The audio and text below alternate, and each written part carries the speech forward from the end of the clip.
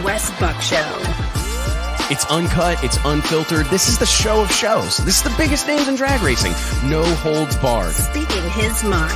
I've never had a problem expressing my opinions, but what we're doing here is bigger than that. These are conversations that need to be had in an unfiltered way. Exploring hot topics. Drag racing's all I've ever done. It's all I care to do. And spreading the gospel of drag racing. I respect the history. I appreciate how far we've come, but I want more for this sport, and I'll fight for it. This is the great American motorsport, drag racing. The Wes Buck Show starts in 3, 2, 1.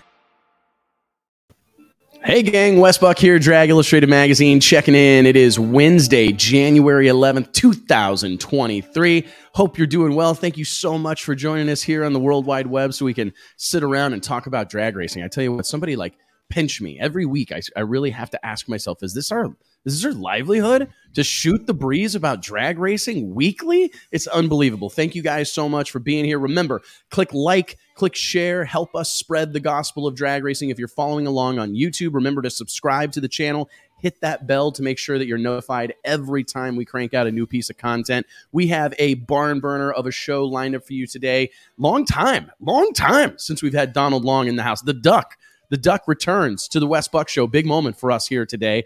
Excited to talk about Donald's fast approaching Lights Out, No Mercy coming up later this fall. I think we've got a big announcement that we're going to get from Donald today, which is very exciting. Then a little bit after that, we will be joined by the one and only tuner of the stars, Jeff Pierce, a dear friend of ours, member of the Drag Illustrated 30 Under 30 alumni, to kind of talk shop, talk tech a little bit about the fast approaching World Series of Pro Mod. And then we will round kind of call it a day with our friend Courtney Enders from Flow Racing. We're going to talk about all that they have going on this year, what we're going to be doing together in 2023, and everything in between. But anyways, before I get any further along, let me go ahead and introduce my co-hosts here on the Wes Buck Show, the ones and only Mike Carpenter, JT Hudson. What's up, boys? What's up? Right? We're starting to get back into this is second week. 2 in a row, man. 2 in a row. And here we go, buddy. Here we go. You guys doing well? You have a good weekend? What's up? What's good? Oh, yeah. Yeah. T's got a couple weeends off from football now. Or one, right? One. Yeah. Yeah. One bye weekend weeks, off from man. football. Overrated. Yeah. You got till next season. Yeah, I got many weeks off. Rough 2022 and the beginning of 2023 for the Carolina Panthers. We're sorry, Mike. It got a little better. It did, right?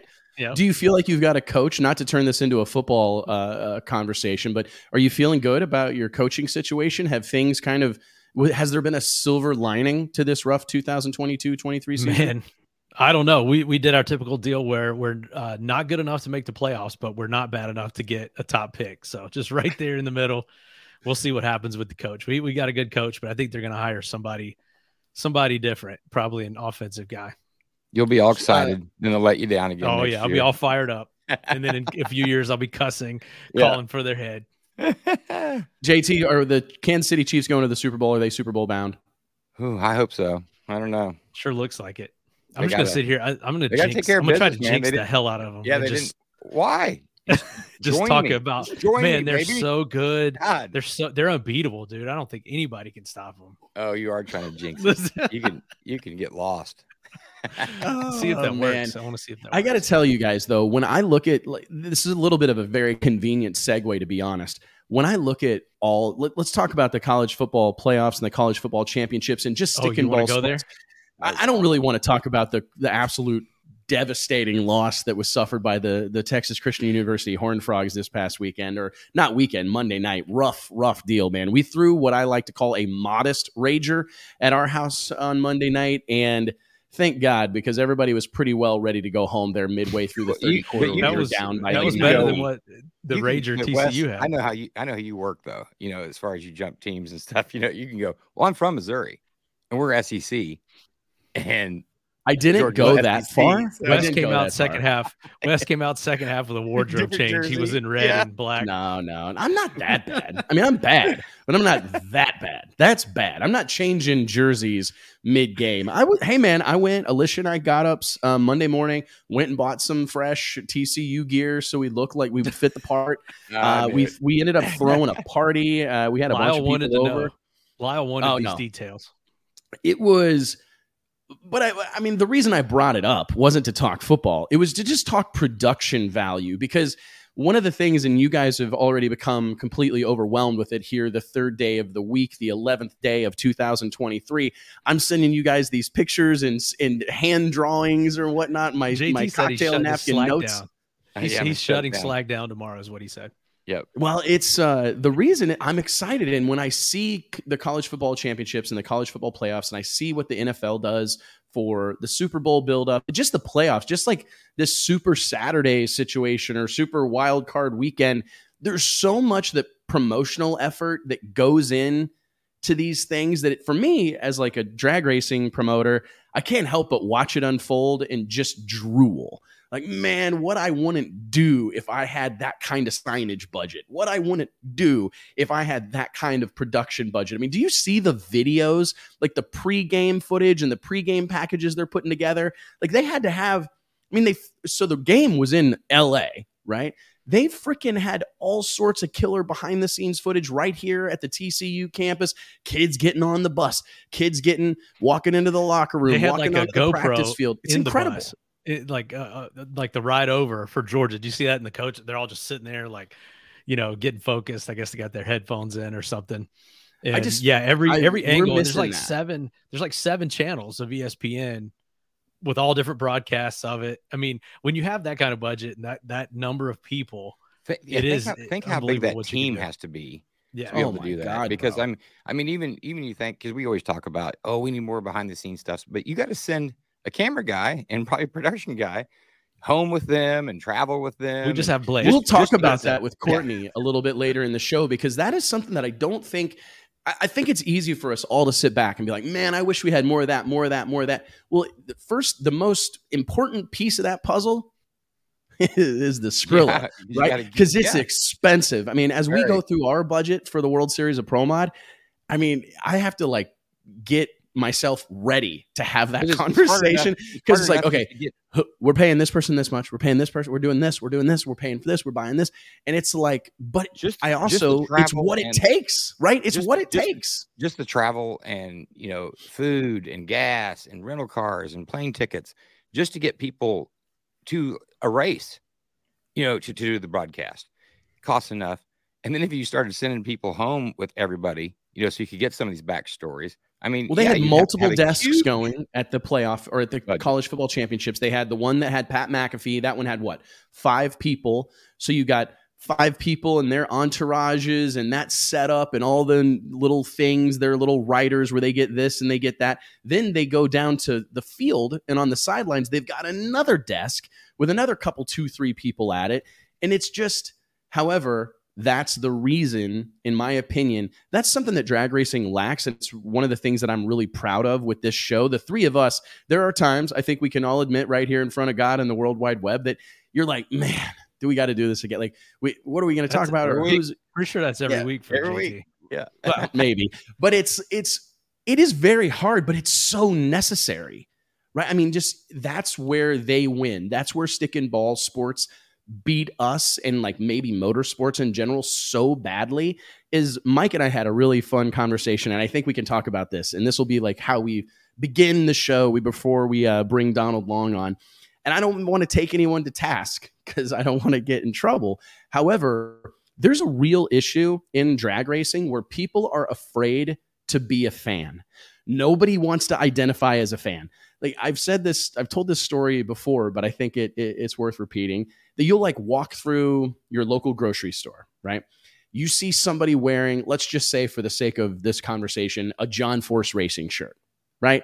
And you and I mean, you see it and you know that's a shirt they bought while waiting in line on the midway. I mean, it's a fan shirt, But when you walk up to them, almost 99 times out of 100, I would say, you walk up and you go, "Hey, man, you a John Force fan or whatever?" They're quick to tell, no, I don't tune it anymore, but I used to tune it. I used to be, I work with Austin Coyle, and we kind of bounce ideas off. Nobody wants to acknowledge that, like, hey, man, I'm just a John Force fan. You know what I'm saying? Like, it'd be the equivalent.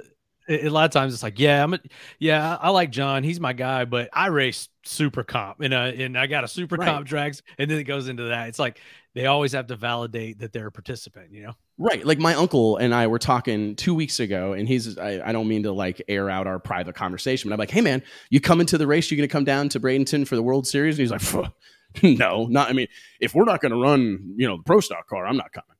I'm not a very good spectator. And I'm like, damn it. That's the problem. That's the problem is nobody's a good spectator. Like everybody would rather, I mean, I don't know about with the NFL because I don't want to be out there. We've seen the dangers of that. The paycheck. That's it.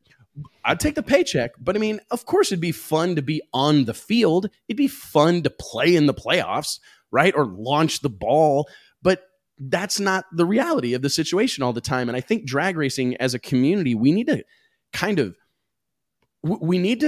decriminalize being a race fan. Like it's not bad. It's actually really good to be a fan of our sport. And I mean, because hand to God, I'm the biggest drag racing fan alive. I'm not afraid of that. I'm not ashamed to admit it. Like, would I love to go race? Yeah. Would I maybe consider like changing places with Alex Laughlin today when he's getting his license in a Nitro Funny Kart? Sure. But I'm completely content with waving the flag for the sport of drag racing. And I love this. I mean, I find myself, no matter what event I go to, PDRA, Midwest, NMCA, NHRA, if I can camp out on the starting line and just watch drag racing all day, I will do it. I love it. I love the environment.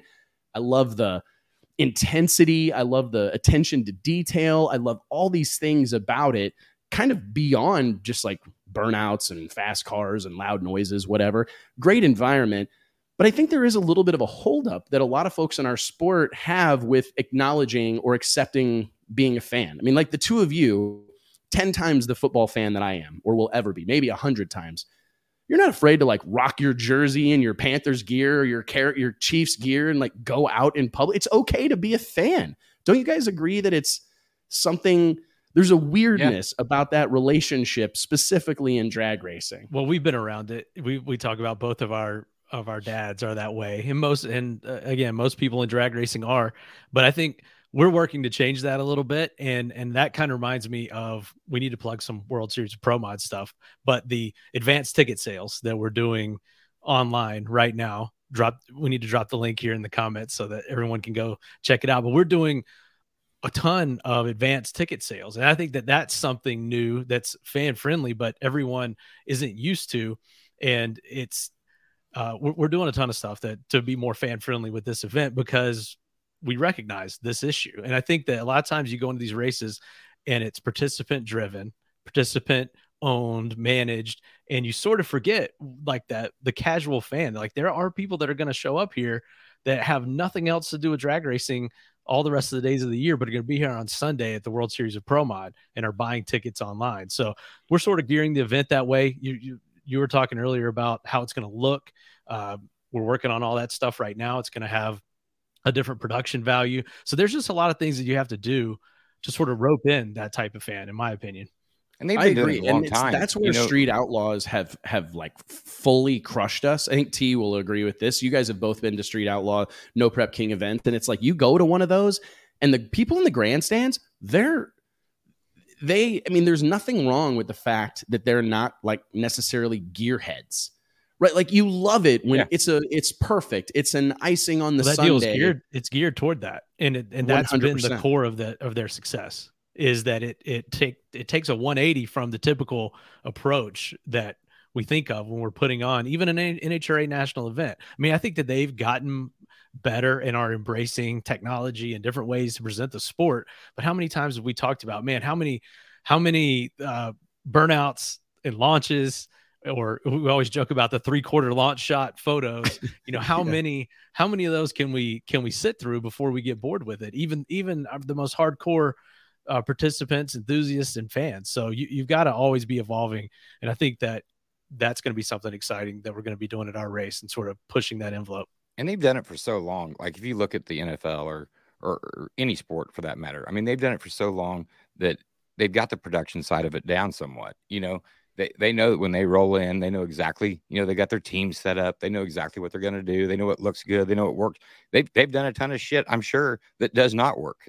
Like Booger McFarland going down on his cart back and forth. Oh, You that know what I'm was talking good. about Monday Night Football or whatever. You know, they've done a ton of things that don't work, but they've got it ironed out now. You know, and I think it's I just don't that know if real you put enough of these differentiation. on, you're going to. You know, They get a lot of at bats. I had that conversation Yeah. actually with Jay Cox, one of our World Series of Pro Mod invitee drivers, Monday, just about how one of the things that we struggle with is that not struggle with, but it's a harsh reality that we have to contend with is that we get one swing of the bat a year, right? So we get one at bat.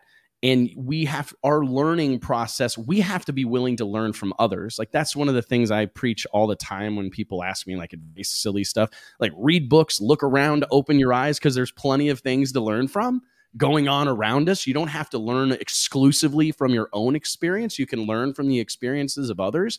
And, you know, there's a great point being made in the comments right now from Drag Racing the one that Central. says I just love talking JT. about, yeah, that one as well. Chase Freeman in the house, Thanks, Chase. sucking up. I don't know what you're trying to accomplish sucking up to him. You need to turn your focus 2 cameras down. But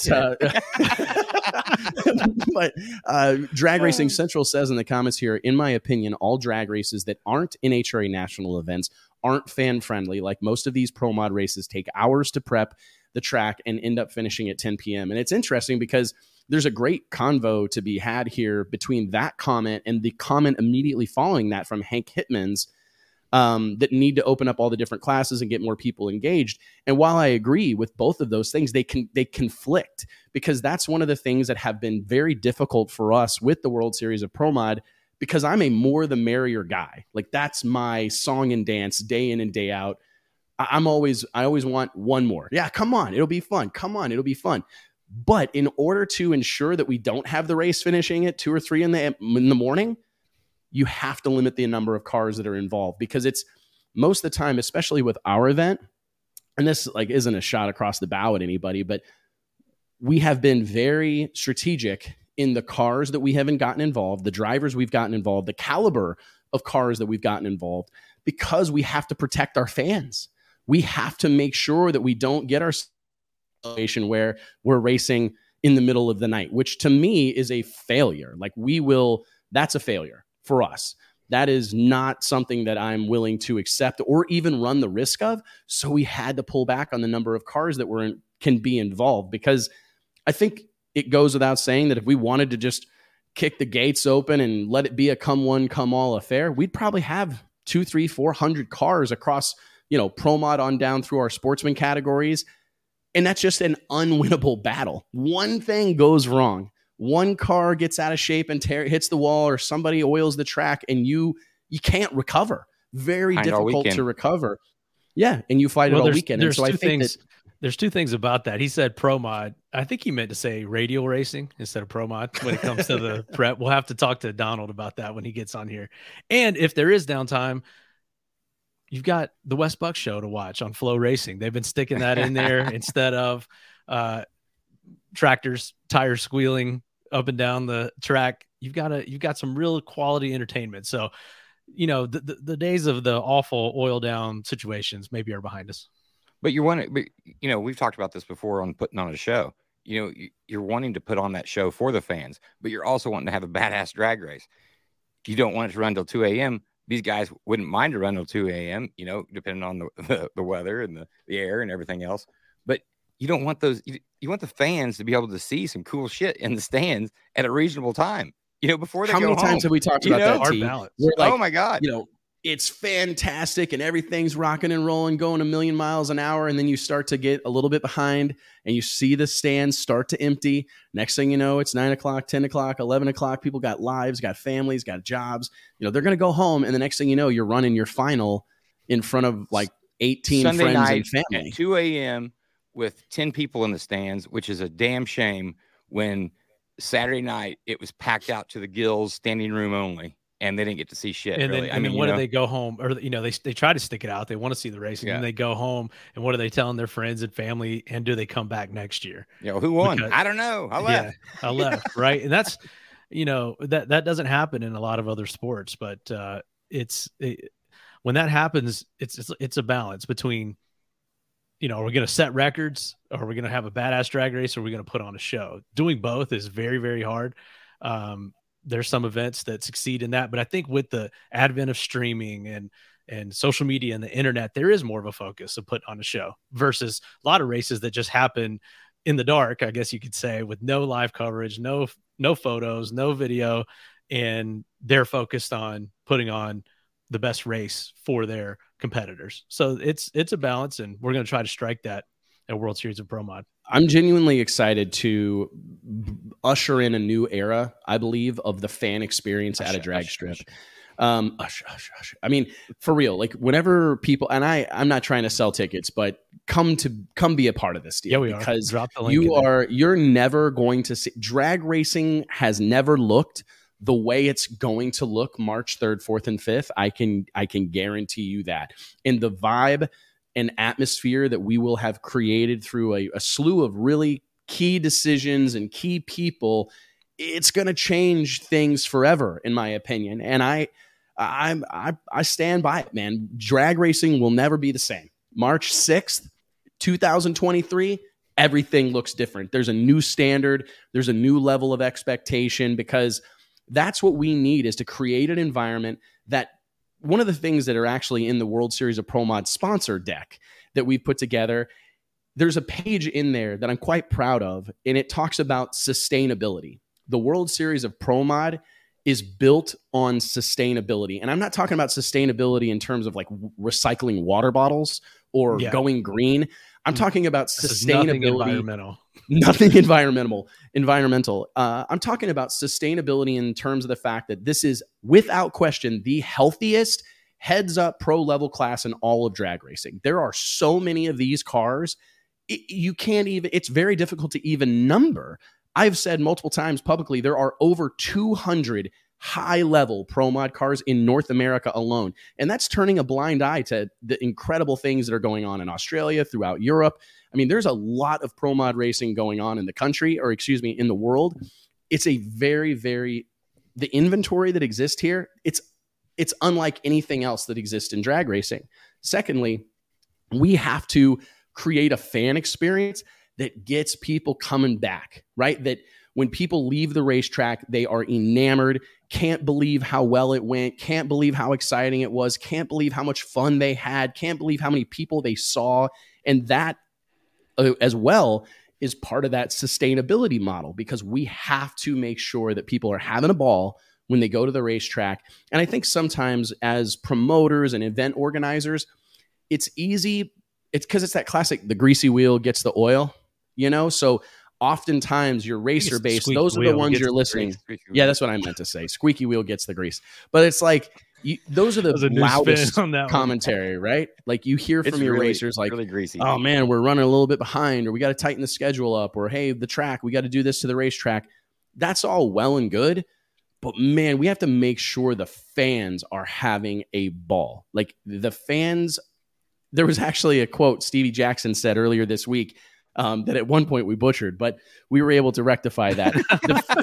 The fans are the boss, and anybody who doesn't understand that the fans are the boss needs to look elsewhere for their entertainment or for their hobby. We have to have a great fan experience, and it's something that we have really tasked ourselves with, to be honest. Like, how can we grow that fan experience, improve that fan experience, and just ensure that people are foaming at the mouth for the next time they get the opportunity to come out. So anyways, guys, before our writers thought that he said the fans are the balls. They're both, man. Yeah. And, they are. And Stevie's mom called him. Yeah, that was good. Yeah. That's how we started our week. Yeah. So we edited it. Yeah. Yeah. Well, if you, hey, to Kayla's defense, if you just send some of these recordings off to a transcriptionist, there's no telling what's coming back. I mean, depending on where that racer is located.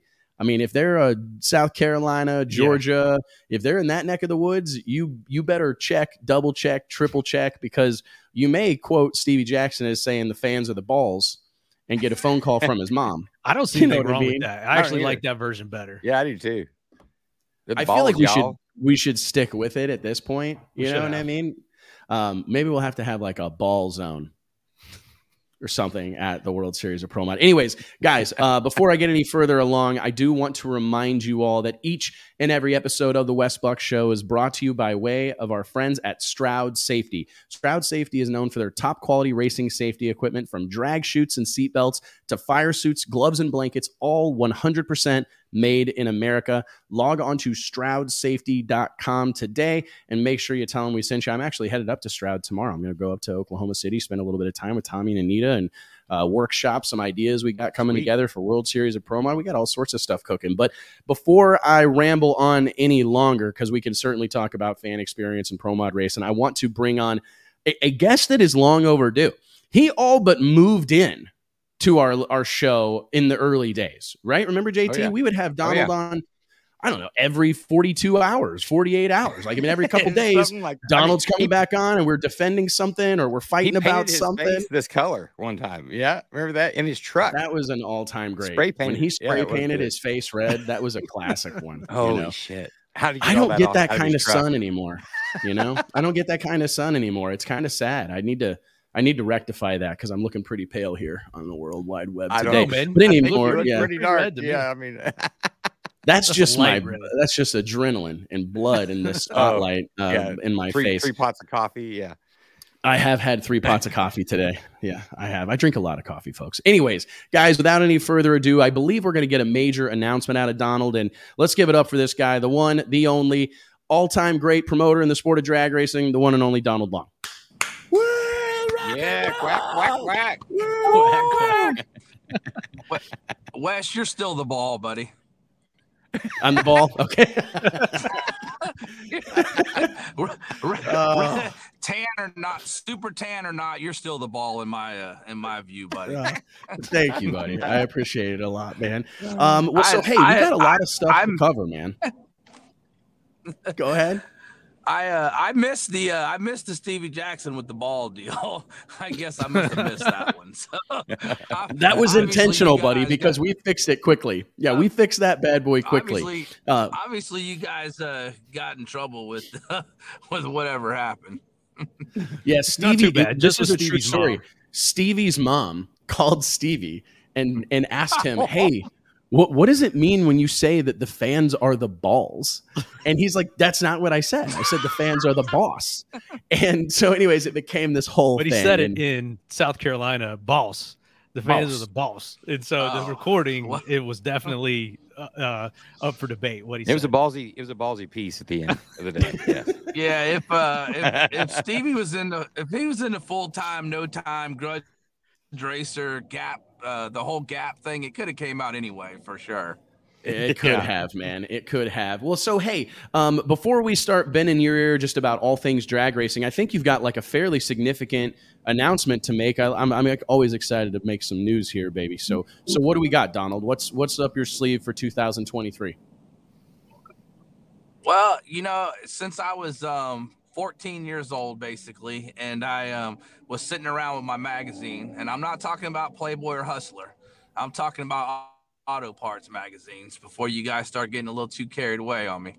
And it was one of those deals. I'd sit there and order parts, and I never really thought the fact that we would have Summit Racing actually coming on board as the title sponsor for Duck X Productions and Lights Out No Mercy this year.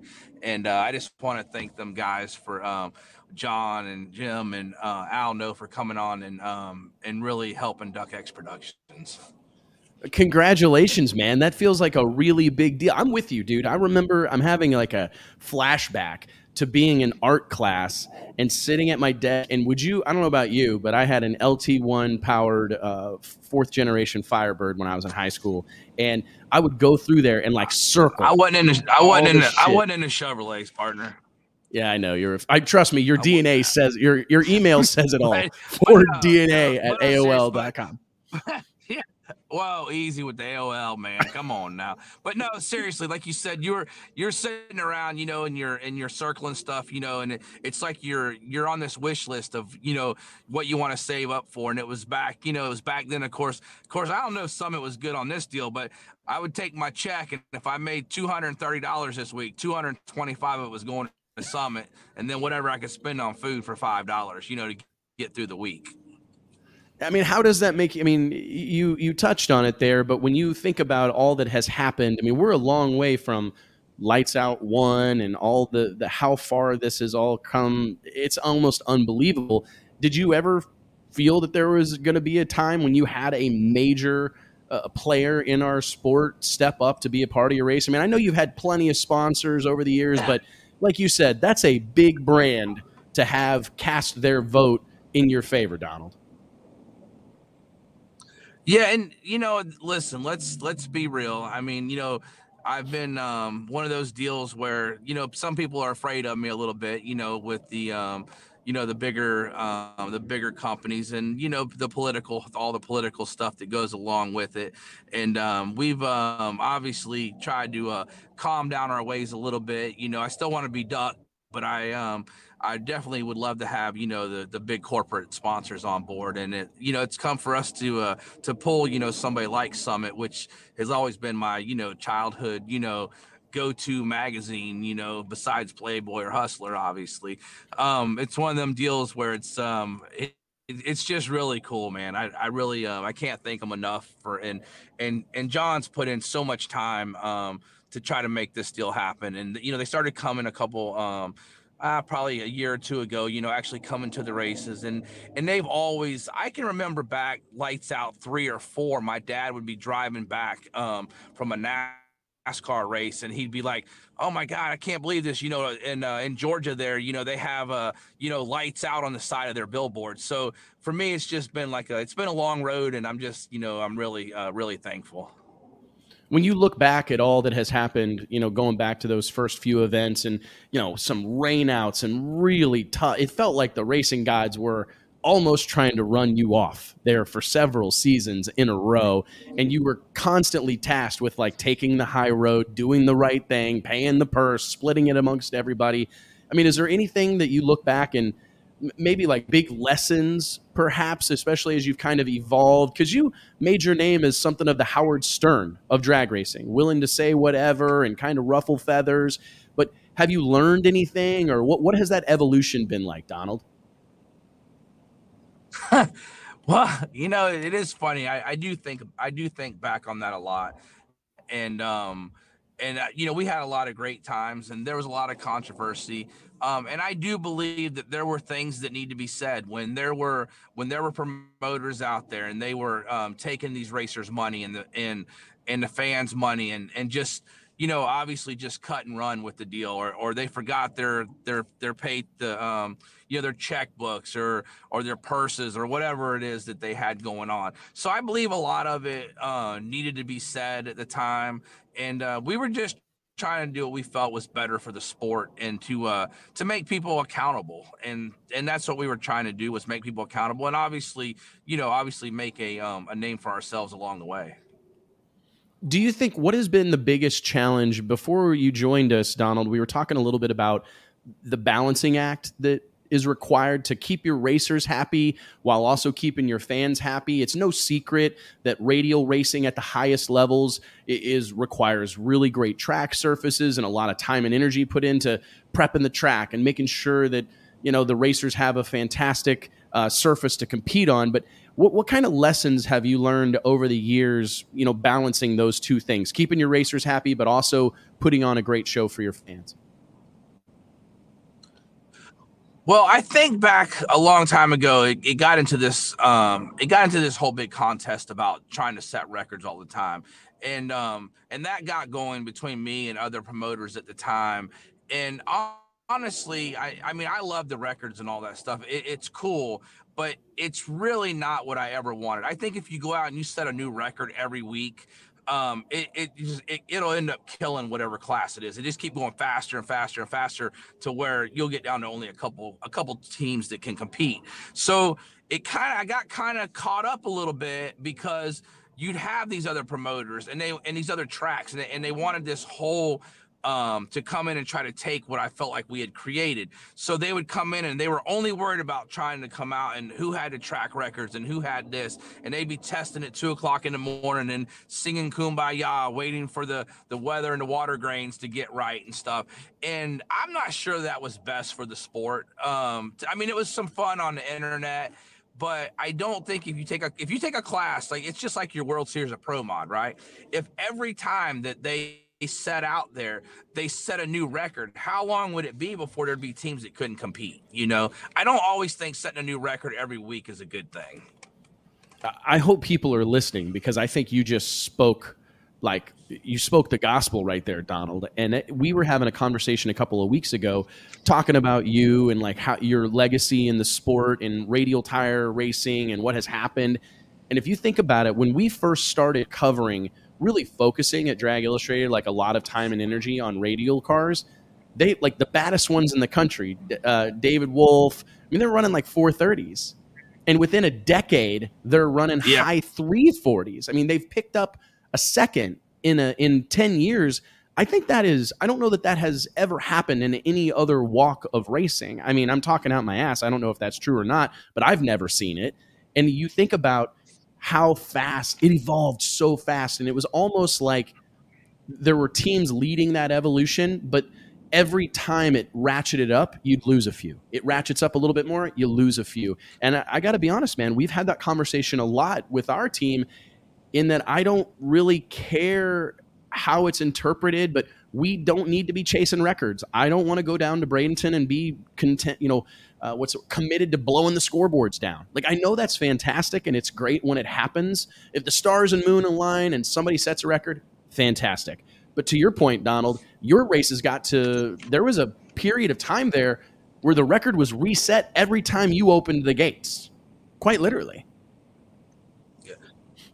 And it's not sustainable. That's the problem. It's not sustainable to do that every time, week in and week out. And if I would have been just the only person doing the radial thing when it first started, I think we would have been on a more a smooth, flatter surface type, for a lack of a better term. But what happened was it just went straight up, right? And everybody was competing against me.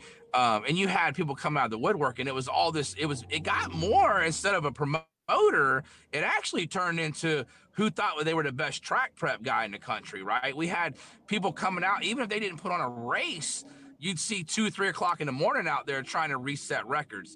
And it got to a point that obviously you can't. And honestly, nothing against, this is no shot at any big tire car in the world at all. But I promise you, if I wouldn't have put the total brakes on RVW right now for the rules, I honestly believe, I know this seems crazy, but Stevie Jackson was actually one, he said he thought, 330s were actually, could happen on that tire if we would have just let this thing keep going. He said he thinks the tire is that good. So us holding it even to like back in the 350 range right now is just so we could try to build car count. And to be fair, and we want side-by-side racing. I don't care about another record as long as I'm promoting drag racing. I honestly don't. But if I could see 20 cars, and even Pro 275 going 369 or 370, that would be awesome, because at max effort, you want every combination to be able to compete. And in RVW, the way that it was getting, you just couldn't slow it down. I mean, you couldn't stop it. So, and it just hurt RVW a lot. Now, that being said, we're in a rebuild phase of RVW. We were on the phone with like 20-something people the other day. Great support now for RVW again. And I think if we keep it in that 350-something range, we can do that. But you can't open it up, Wes.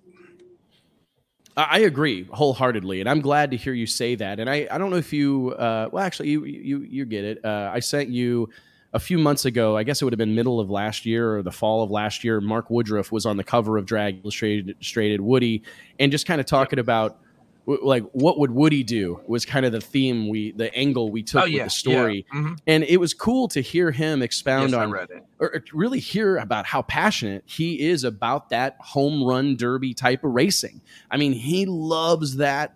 I want to have the opportunity to go out there and set my personal best and set a record and set the world on fire. And I think that there's a place for that, but it's really hard to do it like on repeat. So do you find yourself kind of considering, I got a couple of questions I want to ask you, but do you find yourself considering maybe pulling back on how often you run that class? Or, I mean, I know you don't, I mean, now that you have the series and you run, you know, you're competing for a championship, but is there a way to kind of focus that energy on a single event? Like maybe lights out pays more, and, or you run it very specifically for setting records, or how do you feel you're going to manage that over the long haul here?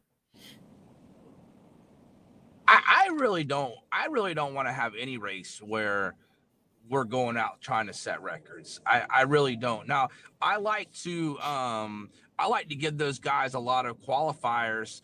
Not really for setting records though, is more for everybody to be able to get the field tightened up. Like there's nothing better. And you know this, your class Pro Mod, they have a very tight field, right? And so I would want to see it where, take Pro 275. If it was 369 was number one, I'd want to see everybody between 369 and 372. And if you give them 5 or 6 qualifiers, they start getting a handle on it, and you can just tighten that field up. And so there's no, for lack of a better term, there's no ducks, I guess, is what I would say. But I mean, hey man, especially with these cats that, especially with some of these racers that don't race, week in and week out, 20 races a year, they need that opportunity, in my opinion, to kind of, all right, we got to work the bugs out. We haven't been out in a month or two. We got to kind of go through put our team through its paces, and everybody gets settled in. And then, like you said, you get that field really close together. One of the things you touched on, and it kind of is a solid segue, a conversation we had last week on this show was the explosion of popularity in drag and drive. All these kind of variations of Hot Rod Drag Week. We've seen them, Sick Week. Tom Bailey put together Sick Week down in Florida. And in the Southeast, this deal has taken off. And it seems like I saw something last week that there was nearly 20 of those races on the schedule in 2023. And as someone who has kind of endured and experienced that, where everybody's kind of jumping on the bandwagon, like, oh, look, these guys are making all this money with drag and drive events. Now we're going to start doing them ourselves. I mean, how do you interpret that? I mean, I'm sure that was hard in the moment to be like, hey man, we basically brought radial racing into the limelight, and now there's 20 other promoters trying to get in on what we've created. I mean, do you see that as a potential pitfall for that type of racing where it's going to get oversaturated real quickly? I do, and that's what I felt like happened with RVW, was that everybody, I only want to do it I only want to do it twice a year. And then you had, everybody was a promoter, and so, and everybody wanted limelight on them, so they came in, and then next thing you know, they want to start putting on 8 or 9 of them. And that's when, not to interrupt you, is John from Summit waiting or anything? He was supposed to come on here with us, and I didn't know if he was on there or anything. We haven't seen him. Not yet. He's not in the green room. Okay. I'm sorry. Okay. Yeah, it's okay. He might. But I think that, yes, I think that when people come in, and obviously that Sick Week was a great thing. And I think that then if you get a whole bunch of people and they just start trying to piggyback it one after the other, it definitely, you don't want that. You really don't. Because you've literally lived that experience where, because it really was. I mean, because here's an argument in the comments, but if these events keep selling out, because there's a drag and drive commenter here, if the events keep selling out, there's clearly a demand, right? Yeah, but I think my opinion, it won't though. It won't forever. Like, I don't think it's sustainable, right? Where it's, all right, hey, I would rather have these races sell out and a few people be left out, and that sucks. That's the worst thing in the world. But you would rather have that than what's going to happen inevitably in a couple of years. More and more of these races will not sell out because it's just unfortunately, I believe it's the way that it works. Yeah. The thing is that just because it's great right now, right, that doesn't mean you come in, like you say, you oversaturate the thing, bam, right. And yeah, that first year or so, they might all have a whole bunch of people that come to them, but that'll go away. It'll fade away. And all you're doing is just hurting the whole thing, the whole part of it. Because it was a really cool deal, but you can't have 25 real cool deals of the same exact thing. Right, because it's no longer a really cool deal.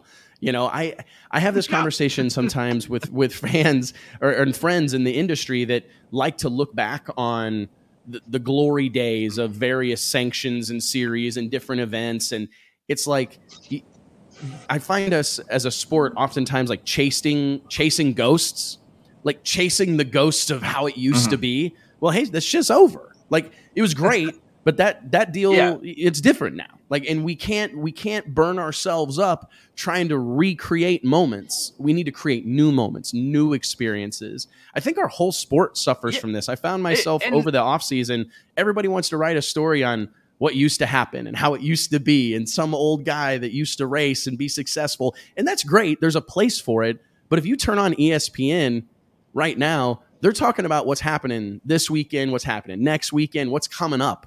But drag racing, we're like laser focused on how it used to be. It's weird. Yeah.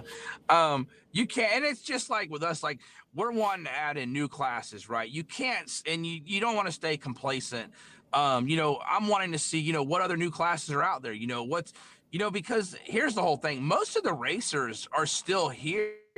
They're just, and they're moving around. There's different classes that they're going to, maybe they can't compete in RVW anymore. Maybe they can't compete in Pro 275, but there's other classes out there. So I want to find out, what is that cool? Because there's a lot of great, cool classes out there, not just RVW and Pro 275 or worse as a Pro Mod. I mean, there's a bunch of awesome stuff out there. So, and all I really want to do is put on a great show for everybody.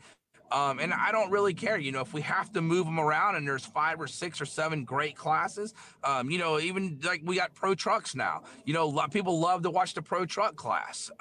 So it's just, with me, it's like, I don't want to, live back at, lights out 3, 4, 5. Those were great times, and great classes. But, like you said, those days, certain things are done, and that's just the way of the world and the way it works, and chasing records is, as far as I'm concerned, I'm done chasing records. I never liked that whole deal, anyway. I want to see I want to see if it was Stevie Jackson and Keith Haney or whatever, like whoever's going to be out there. I want to see side-by-side action all the way down the racetrack. What do you think the hot new what's on your radar? Well, actually a couple things. First and foremost, your first series champions crowned in 2022. I know you had the banquet coming up here in this weekend, actually, but had to push that back. I think a solid decision across the board. But can you just kind of reflect on what it was like to do a series of events for the first time in your career, and what you've learned and what you have planned for 2023? And are you excited about finally arriving at a point where this is a touring series and world champions are crowned? I don't know. I'll let you know. Listen, I had a great time with it with Eric Dillard and Proline, and without those guys, I would have never even attempted this deal. Everybody wanted to go after a championship, crown everybody, and it's way more work than I really want to be involved in. But with everybody else involved in it, it's not as much work on me, and that's the only reason that I really wanted something great for the racers. And it was people didn't like some of the racers didn't like the double points at the end, but just the excitement it brought over at the last race of the year, and people coming back from 3rd or 4th place to get up to 1st or 2nd.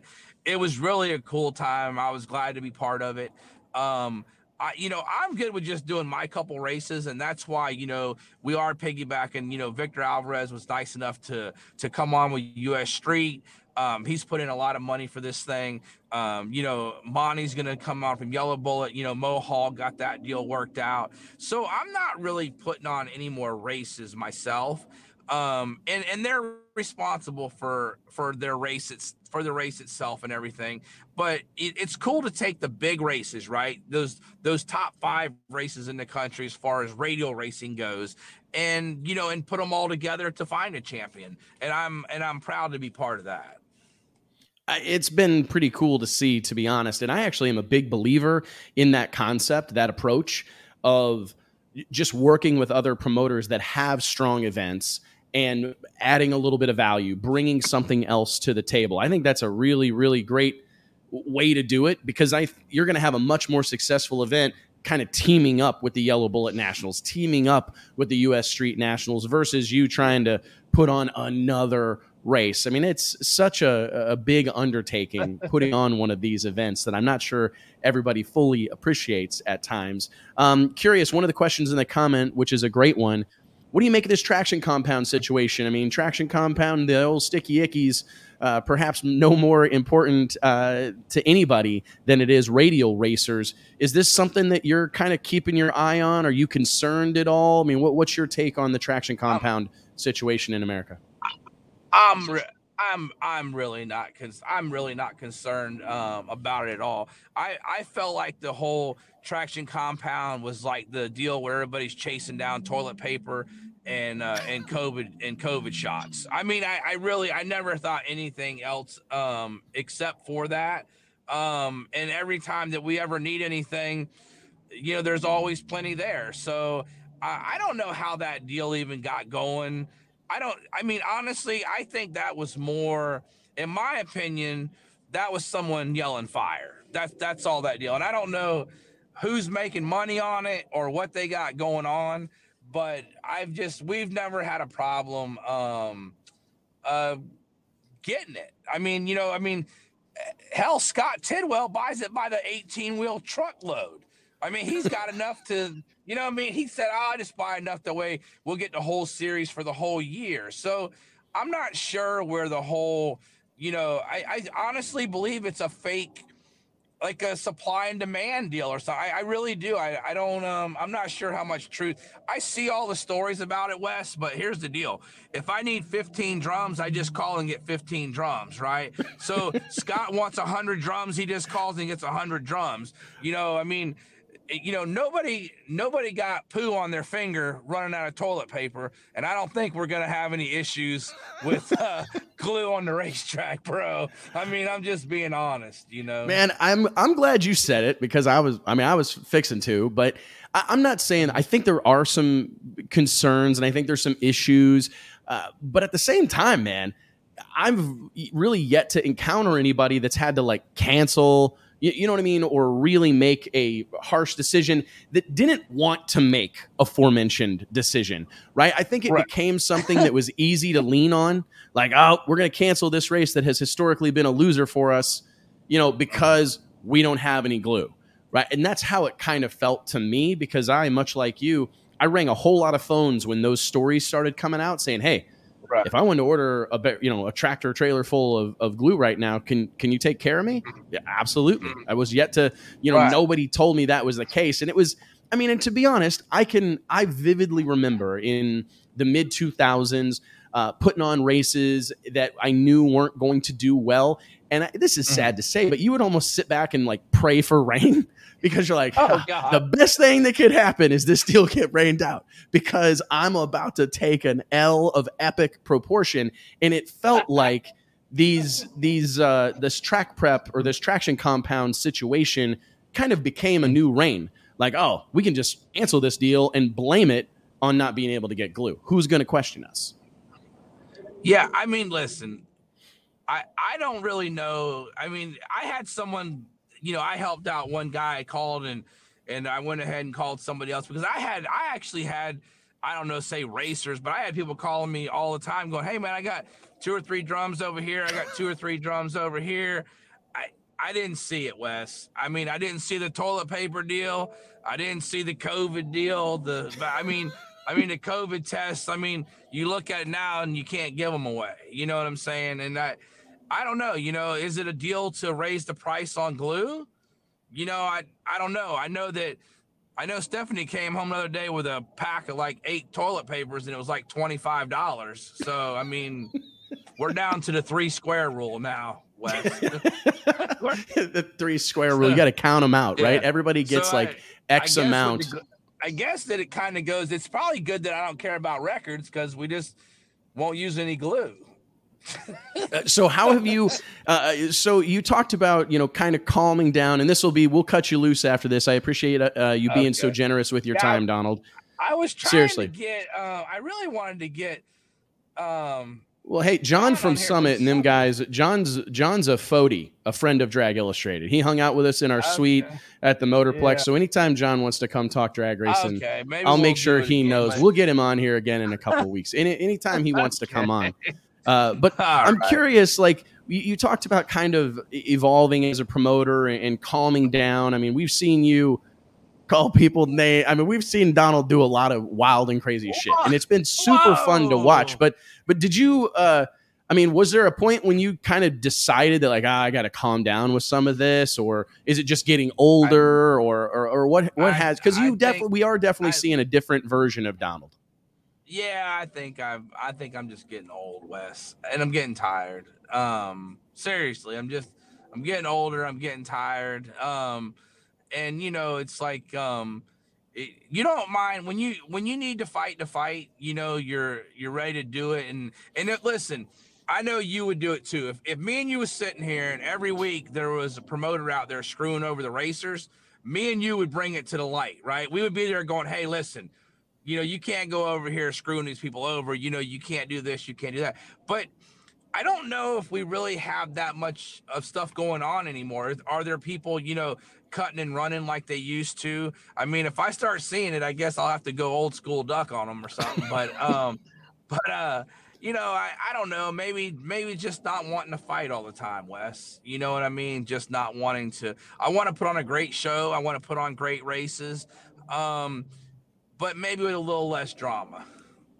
It's tough, man. I mean, and I think that there's a certain amount of that drama that is like very beneficial, but it's such a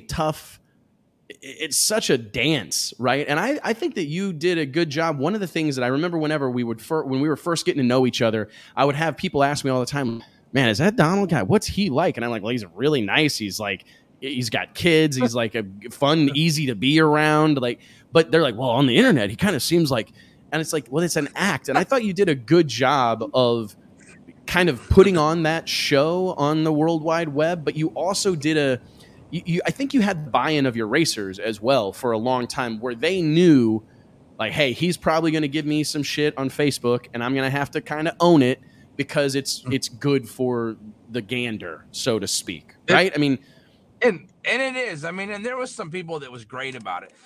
Keith Berry was great about it. Keith Haney was great about it. Stevie Jackson was great about it. There were a lot of characters in there, and that's and I miss the characters. I don't want to get back to where there's no characters, and that's why I want to start playing with some of these guys a little bit. I just don't want to go to the extreme I used to. And I think that we all have other responsibilities in life. I love doing rental business. I love doing other things that I have, and to do what I did before and just stay on the internet 8 or 9 hours a day and making videos and stuff, it takes a lot out of your life to do that. And I want to put on great events. I just can't put all of that time into it that I used to do. Who was your favorite guy to go back and forth with? When you think, I mean, because some of the Keith Haney stuff was hilarious. You and Dwayne Mills had some big ones. Who was your favorite looking back to like go back and forth with on the internet? Well, Stevie Jackson can dish it out as good as he can take it. So you got to put Stevie up there in the top couple. The Keith Haney deal and the videos and I don't know. There was some pretty funny Keith Haney stuff. So he's right up there too, I mean, he's not like way up there tall wise, but I mean, he's right up there as far as, you know what I'm saying? He's up there, but not up there in the same token, Yeah. It's hard to do. He's up there, but literally up there. Yeah. He's not literally up there, but he's up there. So, but those were fun times, and I used to love. Lincoln would make all the songs about everybody, and then see how much trouble we could get into. And I'll tell you so. He wasn't a racer, but I loved going back and forth with Gene from North Star. Talking about is they'd sit out there and sing Kumbaya and set records at 2 a.m. So I mean that was some fun time too. Demonic Denton, we always called that place. Demonic Denton, man, I actually miss that place. It's right down the road from me now, and you drive by it, and to think that of all the stuff that happened there, And now it's just, it's like I think it's like a trailer court or something. It's a little bit heartbreaking. So last question before we cut you loose, Donald. Looking forward, who's your big stars? Like, who do you think are your guys that have a little bit of that Stevie Jackson in them, have some of that star power? When you look at, your current crop of RBW or Pro 275, Pro Truck, who's your guys that you think you can really build something around? Uh-oh, we lost him. He was getting a call. Hey, Wes, sorry somebody called in. Are you there? Yep, we can hear you. I was just curious, like, who do you think, like, who's a star in the making for you right now? Oh, man. Uh-oh, did we lose your audio? I lost We may you, have. Wes. It's all good, Donald. We'll talk to you soon, buddy. Seriously, thank you very much. I don't know if you can hear us or not. JT, you can try to get him back if you want. Hey, guys, real quick, while we got a second, I want to remind each and every one of you that the Wes Buck Show is brought to you by way of our friends at Redline Synthetic Oils. Redline has a reputation with racers and hardcore enthusiasts for creating products that perform and protect better than any other on the market, and they've been doing it since 1979. Whether it's your race car, your tow rig, your motorcycle, or your lawnmower, when you think about lubricants, you need to think about Redline. For more information, log on to redlineoil.com. Guys, it was good to hear from Donald. I don't know about y'all, but it's been a minute, and to see him, he does have a great perspective on so many of these things. Yeah, it's a new Donald, the new improved, duck. maybe improved Donald. It's definitely interesting to hear him talk about his toilet program paper? Evolving. Well, yeah, toilet paper mainly. That was the primary concern. Toilet paper is critical stuff, man. Very much so. How his program has evolved, how he's evolved, and how he promotes it, and how, we bag on radio racing for the prep and for the home run derby nature of it, and how he said he wasn't ever really a fan of that, and that it kind of just was like a runaway freight train type situation, and reining that in has been a challenge. That's something that I don't know that we've ever heard him say publicly. No, I never heard that before. Myself as well. And I think that it's great to hear that from him, because I think in a lot of ways, it kind of gives me a little bit of a renewed confidence in the future of radio racing, right? Like, maybe because the examples that I give quite frequently, or the one that I go to the most, is NHRA Pro Stock. Now, granted, they made some fairly wholesale changes a few years ago when they went to the shorter wheelie bars and they went to EFI. But for the most part, since the late 80s, NHRA Pro Stock has been 500 cubic inch, naturally aspirated, gasoline burning, clutch, 5-speed transmission. I mean, at 2,350 pounds, the framework hasn't changed really since the 80s. And granted, I think an argument can be made that it would be cool to see the cars a little faster or whatever. But what's better for me, in my opinion, is how many cars there are because of that, because of maintaining that relatively level playing field, right? Keeping it relatively close as you can make it. I think that's more important than giving racers an opportunity to go set a record. Like, if that's what you want to do, they have Speed Week most years out in Bonneville. Head west and go land speed racing, because that's the place for that type of mentality. We've talked about that exact thing with Mountain Motor. And that, to me, that's the ultimate example of stuff staying the same for at least 20 years now, right? And the record, the 3-second barrier has yet to fall. We've been talking about that for 10 years, but it's still an exciting class. And we've talked about many times how guys can have stuff on Projects for 5 years, and then a race comes along that they want to run, and they can get that thing ready and be competitive. And, we're big fans of Mountain Motor and are going to have that as part of our event as well. And the strength of that class shows in the fact that it's been the same stuff for a long time. I mean, they're always trying new stuff, and there's guys that are at the top of the heap and at the bottom. But like you said, for the most part, the baseline has stayed the same for decades. Well, I saw a comment there, and I don't know if JT, you can find it, but like well up in the comments a little bit ago, somebody mentioned, how do you contend with racers' desire to always be going faster and always be pushing the envelope? And I think that it's just, you got to be weary of like which master you're going to serve. I think most of these racers, of course we all get excited about. I mean, I remember going bracket racing with my dad, and he didn't care if we lost in the first round because he broke out by 4/10 if it was the best pass he ever made. Because I mean, I vividly remember riding my dad's old Kawasaki Bayou down to the top end after he lost in the first round again at some local yokel drag race, and I'd get down there and I'd be, "Well, I'm sorry, Dad, that sucks. Broke out by 300s or whatever." He's like, "No, that's the best run we've ever made. That's what everybody here knows. We got the fastest shit on the property. I don't care if we broke out or not." And it's like, you want to embrace that to a certain extent. But at the same time, what I think is better long-term is fostering an environment where there's a lot of people that feel like they've got a chance, and that's actually one of the things that I want to have, that I want to talk to our next guest about, fresh off what has been a couple of seasons of really, I mean, not that we've been on the level with this young man for quite a while. We've been fans for quite a while. I've known him for almost 20 years, but to see what he's accomplished in the last couple of seasons is very difficult to comprehend, especially at his young age. Ladies and gentlemen, let's give it up for tuner extraordinaire, one of my good buddies from right up the road in Oklahoma, the one, the only Jeff Pierce. What's up, buddy? How's it going, man? What's up, Jeff? It's going good, man. What's that over your shoulder? What? Oh, yeah. Sneak peek. Which yeah. This way? With shoulder. Yeah, what's that one? Got some new Race Star wheels in. Oh, yeah, loads of fun. I know what those are. I guarantee you I can guess the dimensions of those. But anyways, Jeff, welcome to the show, man. It's been a minute. You probably heard, I saw you in the green room there for a little while, and I'm curious, can you talk about that a little bit? I mean, you've seen it quarter mile racing, you've seen it on the regional, local levels at track like Ozark International and all throughout the Midwest, but really recently with the Midwest Drag Racing Series, PDRA.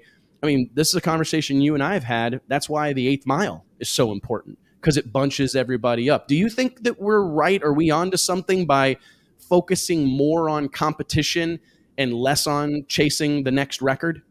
Yeah, I think so. I think anytime you can level the playing field, it's good. It's one of those things that we finally made a swap from a nitrous car to a blower car because of that. We're trying to chase rule sets and stuff. And I think if you're not so big on trying to set a record and you slow everyone down, it's easier to keep parity. I'm a diehard nitrous guy, but unfortunately, nitrous is really hitting a cap. And unless we see a group of people who invest a lot of money into astronomically bigger motors, you're not going to see them get a whole lot faster. And because of that, you basically have to set the rules around your nitrous combinations. I think it's interesting that you mentioned that. And Mike, you're not going to get out of commenting on a little bit of this. So JT, bring him back. We've been having this discussion off and on for the last 2 months. I believe that is the harsh reality, that if we want to preserve nitrous racing and maintain its place amongst pro modified, we're going to have to pull everybody back to where they are, because again, we've talked a lot about this, but I don't know that we've seen a more impressive performance recently than that of Jim Halsey's at the Snowbird Outlaw Nationals. I think that many good runs, that close together, the work that they put into winning that race, I think that was a career. I mean, for a guy who's achieved it all, 4-time world champion, I still think that was a career-defining moment for Jim Halsey. But let's be honest, there are very few people that are prepared to do what that group of men and women did. I mean, Jim, Eric, Brandon, Schweitzer, everybody that's involved with that team, they worked like dogs to pull that off. God knows how much money they spent, how much stuff they tore up. I don't know that that's sustainable. Jeff, I'll go to you first. I mean, do you agree? I agree. I actually had that conversation with somebody this morning that you have to give them credit where credit's due. They are willing to do whatever it takes to try to run at the given rule set and make a nitrous car competitive. But that is not an achievable goal for the masses. One would be, obviously funding, but two is just the sheer willpower. I know for a fact, because we have run nitrous cars, when we get to the 4th or 5th time we're pulling heads off of a motor in one weekend, all my crew guys are about to kill me. they're like, hey guy, you gotta fix this. We need a couple runs here where we're not pulling the heads off. And we've all had weekends like that, but those guys, Brandon Schweitzer specifically, he knows how to take it right to the edge. And most of the time when you try to take it to the edge, you end up running slower, but Brandon knows how to take it right to that edge. And he's like, hey guys, and as far as I understood it, this was a plan that was set in place before they came to the track. We are going to tear this motor apart every run or every other run, just so we can make sure every single part in that motor is perfect every single pass. And got to give them credit, but it's definitely not achievable by the masses. And obviously for your race, Wes, when you put that kind of money up, every single team that is coming is going to put that effort in for that kind of a race. But it's not a every single month when we're running pro mod races, people aren't going to work that hard. It's just unsustainable. It's like running top fuel. I agree. Mike, your thoughts on that? Yeah, it is hard to gauge everything off of one team that is at the top of nitrous, which is they're an Halsey outlier right now. For sure. Yeah, and back in the day, Shannon Jenkins, Mike Castellana, they were the outlier, and iTrey tended to point to those guys and say, well, these guys can run within a few numbers of the blower cars, so the rest of you need to do something. And unfortunately, I don't think that worked out how they intended, and it sort of bred the whole new wave of 8th mile racing, separating the cars, ADRL, the whole deal. But it definitely, Halsey and his team are great racers, and with the most experience of any team out there, maybe outside of Todd Tutterow or some of these guys. And Halsey himself actually posted a photo last night. It was a photo of his Castrol GTX Corvette back from the early 90s. And he said something like, back when I was the young kid, now I'm the old man. And it just shows that experience pays off, especially on race day. We were looking at the numbers, and the Snowbirds were an incredible race for many reasons. But one reason is because the top 5 cars were the 5 power adder combinations that were running at that event. But Halsey was still number 5. Nitrous was still the quickest nitrous car was slower than the quickest of each of the other combinations. So they definitely need a little something. It'll be interesting to see how that evolves and what comes of that. But right now, I think that there is a little bit of a gap there, and they need a little something. But we certainly have to sort of plant our flag and say, we're going to do what it takes to make sure that nitrous cars can show up to this race and still be competitive. So we've taken that into account and have been kind of watching this whole deal. And it will certainly be interesting to see what happens March 3rd. But we've lost another great nitrous team in you guys. So I don't even know, we can't even talk about that anymore. But Can't talk about bullhorns anymore like we used to joke with you to your guys' point, though, I think the reason that you lose Ron and your dad, Dave Pierce, Jeff, as nitrous racers is an unrealistic. It's not a way for you guys to race, because the dirty little secret, and even I'm hesitant to say this out loud, the dirty secret, the elephant in the room, is that pro modified is the highest level of grassroots racing. Right. It's and everybody gets that phrase can be interpreted a lot of different ways, and it's not meant to be derogatory at all. It's just a harsh reality that pro mod is like the highest level of sportsman racing. And these aren't people by and large that are earning their living drag racing. So we have to be careful, and it's hard to do, to build these deals around Todd Tutterow, Stevie Jackson, Ricky Smith. It's, that's a very difficult thing to do. And it's amazing what Jim Halsey and company have been able to do as people that don't race full time. But that they are certainly an outlier. And if you're measuring everybody against that and you're trying to build it around those teams, in my opinion, we're 3-4 years away from begging people to come, but when you keep it, and reasonable is tough to say out loud when you're talking about pro modified racing, but if you can keep it within the realm of reality and pull those other combinations back to where nitrous racing is kind of like comfortable, I think that's the answer. I really do. I think we could have decades of really good racing, a bunch of cars that can routinely run low to mid to high 60s. I think that is something that, with the technology and the parts that exist today, the quality of products, parts especially, because that's one thing we kind of forget about. going from all this cast stuff to billet everything and how much better everything has gotten.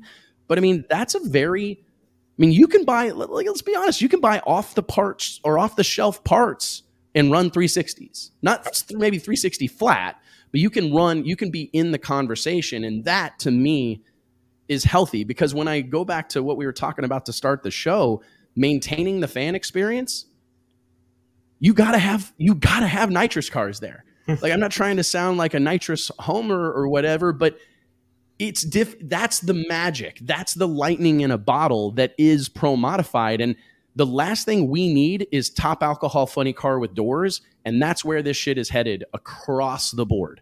You know, and I think we have to be weird, because I don't think anybody racing top alcohol right now is just thrilled with how things are shaking out. You know what I mean? So we have to protect our community from that outcome, in my opinion.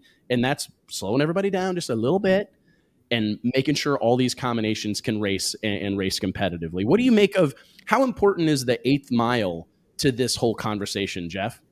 Well, it's funny you asked that, because I was just thinking that is one of the things that I think has saved pro mod racing as a whole. Is you look across all the series, I think we're down to really just more or less one, maybe two series in the United States that run quarter mile anymore, and they don't have huge car counts. The 8th mile makes it where if you don't have the latest and greatest engine, but you got some wits about you and you can tune a car, you can still be competitive. You know, the blower car we did, that's not the latest and greatest piece of equipment sitting over there. That car's 12 years old. The motor's 6 years old. It's all stuff we just kind of found and piecemealed together. And, you know, luckily with some good friends, I was educated enough to make good, smart purchases. And we put that thing together, and it's competitive and it runs well. But that definitely is the 8th mile side of things helps that. It makes it where the racing's tighter. You have no time to screw up. There's no more, hey, I'm going to pedal my way to a victory. It's rare. I mean, don't get me wrong. I love a good pedal fest, but pretty much if you're having to pedal in any of the pro mod stuff we race, you're going to lose, because you're not going to pedal and outrun the other guy. It's too close to racing. And so it's definitely 8th mile is very important. I think it also helps the stair step effect, because pro mod, if you go look, you can find places where, you know, probably now it's more like 390s, 4.0s, but like local tracks are running 390, 4.0, 8th mile programs, and then they stair step their way into running 360s and racing at PDRA or Midwest. And that's, I think you asked the question earlier in the week, is pro mod the conversation piece for drag racing? And I think it is. It stood the test of time. I mean, it was the late 80s when pro mod was kind of more or less born. And the fact that you can go spend $60,000 and go buy a piece of junk pro mod and race it at your local track and start to get that experience versus going into, you know, $250,000, $500,000 programs. That's what it takes to have a class that's going to stand the test of time. You know, it's not just, hey, I got to go spend $3 million and drive a top fuel car. There's no way to stair step into top fuel. I mean, that you kind of do it through the alcohol ranks, but it's still not the same thing. So I think it's just a really, really important thing that we have the 8th mile outlaw stuff. I couldn't agree more. And it's really important for this. There's a lot of things. I took some flack. I got a couple of messages from people that were fairly heated over that comment I made. And I mean, I stand by it. When I look at Pro Modified, I do think that if there is a brand of drag racing that we can really take to the moon. I mean, let's be honest. I don't want to, go down kind of a wormhole of what ifs, but I mean, nitromethane, I mean, you got to buy that shit from Homeland Security. I mean, how long is that really sustainable? You know what I mean? Like, I hope it is for 100. I mean, I hope and pray that I'm dead and gone before they stop racing nitro cars. But when I look at our sport right now and I go, okay, what is something that we can wrap our arms around and grow? It isn't cheap, but if you're a small to medium-sized business owner, you can afford to do this. If you can put some of your buddies together, I mean, think about the situation with Ron Minix and your father. And so there's so many examples of that where, hey, I got a car, you got a motor, so-and-so's got a turbo 400, and you can piecemeal a program together and go race, not at the NHRA, PDRA level, but you can go race, your local regional events and be somebody and be guilty by association, have pro mod on the window.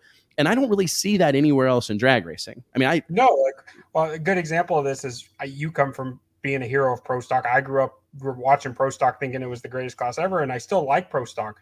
But the fact is how do you get into pro stock?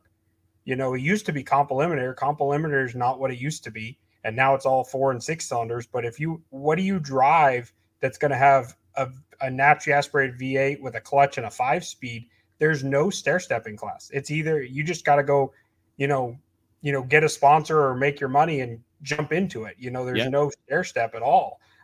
Pro mod is definitely. And let's think about that as well, because there's also basically, and this is another thing that's probably going to get me in trouble, but whatever, it is what it is.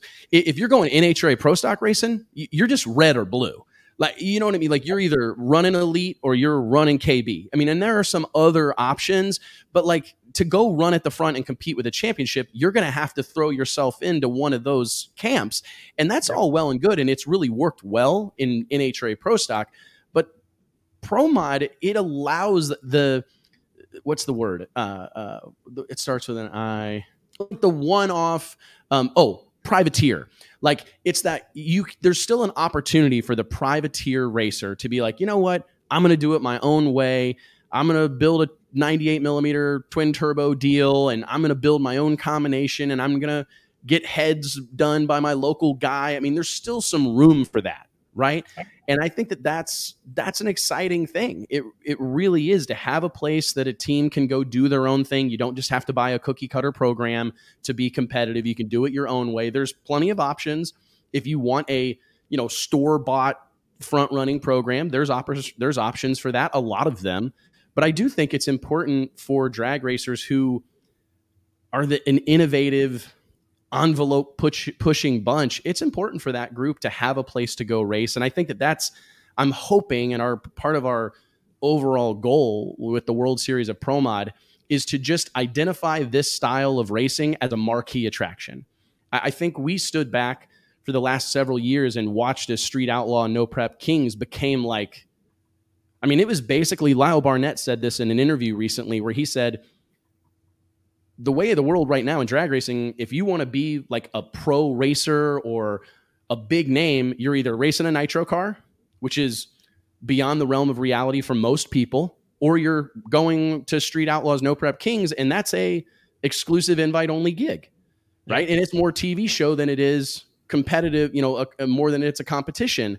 So I'm hoping World Series of Pro Mod elevates pro mod racing across the board. So even if you don't race in our event, you will be guilty by association. If you race NMCA Extreme Pro Mod, people will go, oh, do you run in that World Series? No, but that's the kind of car that I race. Yeah, exactly. 100%. And it's funny you bring up No Prep Kings, because a friend of mine started this conversation on Facebook and kind of got ridiculed for it. But his point was No Prep Kings is pro mod with more stock appearing bodies. That's all it is. It's the same, you could pull the power plant out of most of those cars, drop it in any of the pro mods sitting behind me, and go be competitive in a pro mod class. So the cars aren't different. It's the same stuff. It's the same tuners tuning a lot of those cars, and stuff. It's one of those things that it's just a matter of they're on national television. That helps. It's hard to get a following unless you put yourself in front of people. You got to put yourself in front of people. And it's tough because like we're in NHRA Pro Mod, and this is it's a specifically unique beast because of the quarter mile, because of the level of competition that exists there. There's no higher level of Pro Mod competition than exists at NHRA. I will disagree with that 100%, Wes. Well, I'm telling you. And we'll find out, because you invited some of those. We're going to find out. World Series race. I think they're going to get their ass whooped by some of the safe mile guys.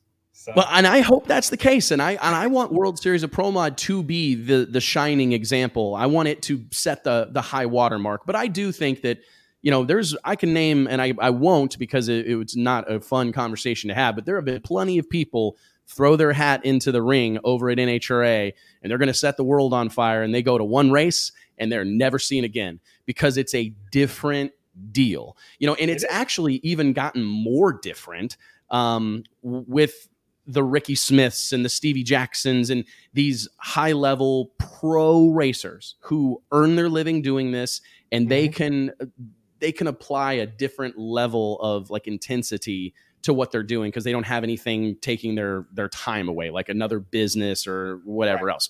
But I do think it will be the NHRA situation that they've created, and it's everybody's guilty to a certain extent, but it's like that classic, the juice isn't worth the squeeze. Like, to go race there, you're going to spend crazy obscene amount of money. You're going to travel coast to coast in some instances, and you're not going to get the visibility that you're able to achieve doesn't match the investment required. And that's why you see people like Alex Laughlin, who ran NHRA Pro Mod, or Lyle Barnett, they have to turn their attention to like Nitro or Pro Stock or something that's going to get them on network television in front of a multi-million person audience, because they can't get, NHRA Pro Mod, God bless it, but your session may get canceled, right? Or they're going to change the time of it. Or, sorry guys, instead of running you at the pros, we're going to run you at 9 a.m. Well, you've got the CEO from whatever, Dr. Pepper, with you. And he's like, well, why aren't we running when all those guys run? Well, you hit the nail on the head. So you hit the nail on the head, because I've done budgets for teams to go run PDRA or NHRA, and literally the NHRA is almost exactly double. Between the extra travel, the fact you have to go somewhere else to test because NHRA won't let you test at the same facility, all these different things. And you're doing that, you're spending twice as much money to be the 5th, 6th, 7th priority class on the list. Whereas you can go run these other series and you're 1 or 2 as far as priority in classes, and you're going to spend half the money. It's just simple math. Like, very few people. That's why they are struggling to continue to keep their pro mods. Other than the guys that just really are, hey, I'm a diehard NHRA guy, I want to be on NHRA. That's why they're struggling. And it's, parity is one of the things, but that's not the biggest thing. The biggest thing is how can we make this not cost our teams as much? But NHRA struggled with that for a long time because Pro Stocks complained about that for years. Right. And they had to basically protect racers from themselves, put an RPM limit in place, because that's where if shit gets out of control, it's typically valve train related. A lot of the times it's RPMs. Start spinning these things more and more and more, and every 100 RPM, I would say, extrapolates out to tens of thousands of dollars. And they had to, curtail that with NHRA 500-inch Pro Stock by, putting a rev limiter in place. And I don't know what the answer is with the NHRA Pro Mod racing specifically, but I got to tell you, a big step in the right direction, make that. And I know there's all these other things, and I don't know what the argument is, but you got to put that shit on TV. You got to put them in front of a big audience. You got to make them part of the main show. They have to, because it's very difficult to go out and sell the sponsorship and generate the revenue required to race like this if you can't bring big visibility.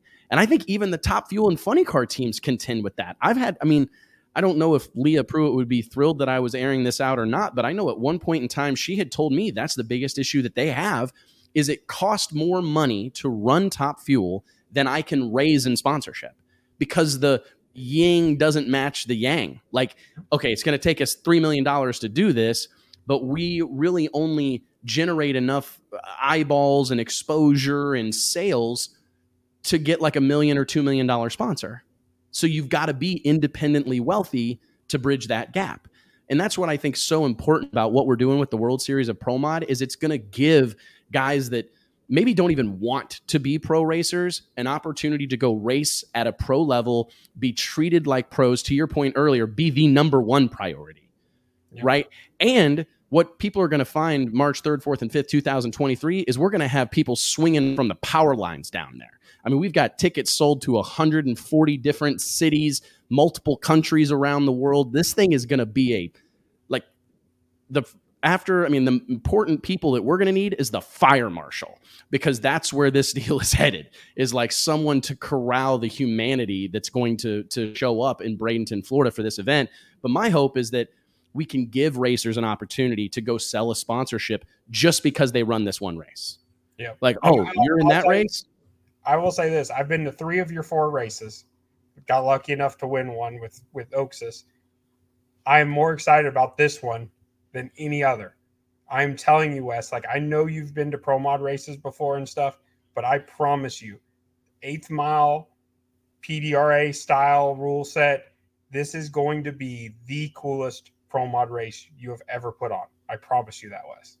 Oh, well, thank you, Jeff. And I believe you. And because I know that I come off like a psychopath or like this super biased, and I'm obviously a promoter, but Mike Bowman threw it in the comments a moment ago. You will not be able to call yourself the best in the world if you don't win this race. The best 100%. Pro mod racer in the world will win this race, period.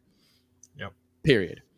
100%. Well, hey, man, a couple of little closing notes, and I appreciate your time on a Wednesday afternoon, but how about getting married? Congratulations, Thank man. you. It looks like you had a big old time. You're just growing up on us, buddy. I am. So, yep, me and Samantha tied the knot December 31st, and easy date for me to remember. You know, that's important. Same here. Do you know that that's my anniversary as well? No, I got did married. Not know that. Yeah, Oh. Alicia and I got married on New Year's Eve 10 years ago. So 10 we're years 10 ago. years ahead of you. Yeah, we It's 10 celebrated our years. 10-year wedding anniversary a couple of weeks ago. So yeah, man, that's a great, easy to remember, not a drag racing weekend, which is what I told Alicia. Whenever we first started talking about it, she's like, I just love the idea of like a fall wedding, September or October. And I'm like, nope, sorry. Those are real important months in the world of drag racing. So we will not be doing Same that. exact conversation with me. It was like, oh, a fall, wedding. And she's like, what weekend would be good for you? I'm like, basically, you're going to have to look around December, maybe early January. And she's like, oh, like New Year's Eve? I'm like, yeah, that's perfect. There we go. That's perfect. There's no race guaranteed, man. No, it's a fantastic thing, man. I'm really happy for you. Getting married was the best decision I ever made. So I'm very happy for you, buddy. It's going to be great. Is Samantha going to come with you down to the race? Oh, yeah, for sure. Okay, for fantastic. Sure. She doesn't want to miss it. We're road tripping it out there. And your dad put something on Facebook about me not knowing something that he knows. You're not bringing a nitrous car, are you? No. Okay. No. The blower cars kind of got my heart anyway right now. Dad's still on the fence. He's not so sure, but the blower car is definitely coming. But got 4 cars in it, so I'm really excited about that. I'm going to be running around like a chicken with my head cut off, but it's going to be a good time, and hopefully we do well. I hope so too, man. Hey, seriously, Jeff, all these years, it's hard to believe 2 punk ass kids from Missouri or Oklahoma and Missouri.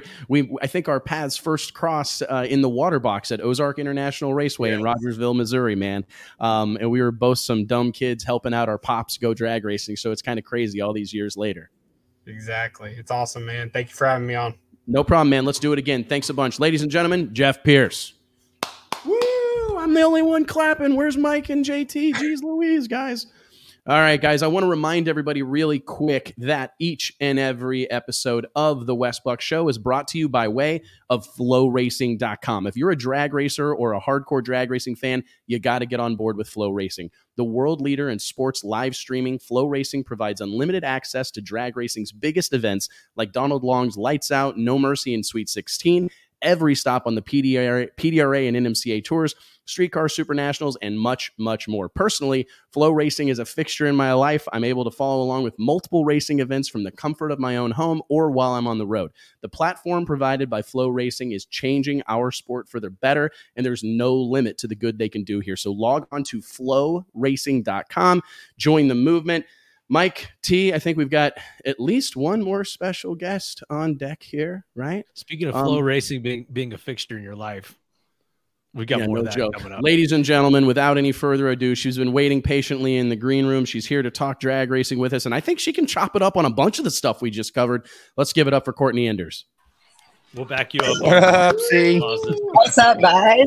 What's up? What are you doing? Some cowboy boot shopping, or what Listen, you never know what my background's going to be on a show, right? Like, no, we are here at the Dallas Western Market. I came up here, drove up. Much people think that Fort Worth and Dallas are the same town. I drove it today. It's not. Hour and a half to Dallas, and we are here with the Quadras and Erica and Richard and Jenna, who's going to be helping them out next year, and just kind of getting like this. Seems like I set this up, but I'm sitting at a desk in this huge room. There's a bar, there's Quadras everywhere, there's thousands of boots, and and I'm just chilling in the corner watching the Wes Buck show. See if they can make me some Jordan 1 cowboy boots. Dude, we're getting some crew stuff. I got some new ones today, custom Python. No, I really want like Jordan 1 cowboy boots. We got stuff coming. We got stuff coming. Well, I'm excited to hear that. Holy crap. That's a lot of cowboy boots. Let's talk about that. I know, it's amazing. I saw some photos that Scott Woodruff posted on social earlier. Kind of take us through a little bit. I know that it's not as much your responsibility as maybe it once was, but we were talking a little bit about the NHRA pro stock landscape, and we basically are at a point where there's like 2 super teams. Would you agree with that? I mean, you've got most of the field split across those 2 teams, and no end in sight by all accounts, right? No, I think the light at the end of the tunnel was maybe the Titan Motorsports deal with Camry and them, but you know, they've hitched their giddy up to KB, which is great with Ken leaving and all that. But I think it's a double-edged sword. You know that they're going to be successful. You know that they have the capacity to keep adding drivers and adding cars. Like this meeting we just had with the Quadras, it's insane the capacity that once you do have a powerhouse and you do have an in-house engine program as successful as the one that we have and that KB has, that it's just the sky's the limit. So I can see both sides of it for sure, but pro stock is as alive and well as it's ever been. My Florida No Time guys will appreciate that. Alive and well. Alive and well. What do you make of the NHRA switching their approach and starting the season in Gainesville? I can't help but be excited about it. Like, I always felt like that was the start of the season anyways, and that's probably shitty of me to say out loud, but that's kind of what it felt like. Or is that a good thing for you, or what's your take on the NHRA season starting in Gainesville? Aside from just personally me and all my guys ready to go racing, it has just spread out the workload of what we have to do. We're actually able to have a personal break. That was Christmas, but usually we're doing hard card stuff. We're doing fire suit stuff. We're doing hero card stuff. We're finalizing sponsors, but we got to take a breather before January 1 hit. And then now we're able to just roll there and letting the winter kind of die down. It's the Winter Nationals. I don't want to take anything from it. It's incredible. It's one of the pillars of the sport, but it felt like a warm up. It always feels like a warm up. You got to wait a few weeks in between all these races. And so just compacting the season and just making us a literal seasoned sport rather than you get Thanksgiving and Christmas off. I think the freshness of everybody, and I know our guys in the engine shop are excited with as many pro stock cars as we have. I think it just gives everybody a little breathing room and just the ability the Gator Nationals, not that they could get any bigger. It's bigger. It's crazy. It is. I don't know how that event gets any bigger because that is one of the NHRA national events that I find awe-inspiring. Every time I go to that race, you get stuck in the buzz that exists in the surrounding community, even in Indy. I think it rivals Indianapolis. I really do. Like maybe that event's bigger, like in terms of participation and car count. But as far as like going into a Dollar General and the lady checking you out knows you're in town for the Gators. They know what it is. They know it's a drag race. They know where it's happening. It's kind of crazy to me, and I don't experience that in many other markets, to be honest. No, and it's kind of wild. I just thought of this right now. I remember being at the Gator Nationals in 2020, coming straight from our race. I say ours, it was ours then, the Door Slammer Nationals, coming straight from there over to Gainesville. We were unloading the cars as the world shut down, and it's kind of poetic that it's taken a year or two. We've been out of COVID, all the things, but there's no more COVID excuse. There's no more, we're getting back into the swing of things. And I think 2023 is like our full gung-ho, we are back, everything. And it's poetic to be starting back where it all shut down. But calling it the Gator Nationals, I know this is, branding. I love branding, but giving it a mascot, my God, that goes so far in it. Like we're putting the Gator, like John Force Racing puts a Gator emoji in their post. Like there's no other race that we do fun, cutesy stuff like that. And it's a bucket list race for everybody. And I'm pumped. I've told our team a lot, like you've heard that phrase, death by 1,000 cuts, right? It's like all these little things get you. I think success has had much the same way. Just I told my guys, it's like success by 1,000 details. It's just these little things that you don't think matter, like a alligator emoji or a hashtag that everybody's using. Like it's just these little things that one after another, they start to compound and it makes a huge difference. And I agree with you. And it's hard to, what do you make of the challenge that exists now that you're getting like some real experience in other motorsports, going to the Chili Bowl or going to that race in the Gateway Dirt Nationals, all these different events that you're getting to kind of have boots on the ground and experience firsthand. I mean, do you have a newfound appreciation or newfound respect for the challenge the NHRA faces doing 22 races a year and trying to keep all that going and trying to keep interest alive for basically 9-10 months? I do. It's monotonous isn't the right word, because I love what we do and It's different every time, but it is in a sense monotonous. And so I think that compacting a season like we are is going to help as well, because attention span is just that, attention span, and creating our season to where we can start a little later and all that stuff. But I also think that it's just, I've seen the challenges, but I've also, something that I didn't expect was it opened my brain. Like I've always been, what else can we do? How can we build these brands? How can we make this race cool? How can we put Jason Logan in front of the tower to make people do the shuffle or whatever? But my brain just exploded at Gateway of the potential that we have, because give everybody some background for the people that don't know what you're referring, because I didn't even, when you told me about it, I had to Google it. Shame on me. No, I did too. Give us a little bit of background on the event that you're talking about specifically, and then the impact it had on you.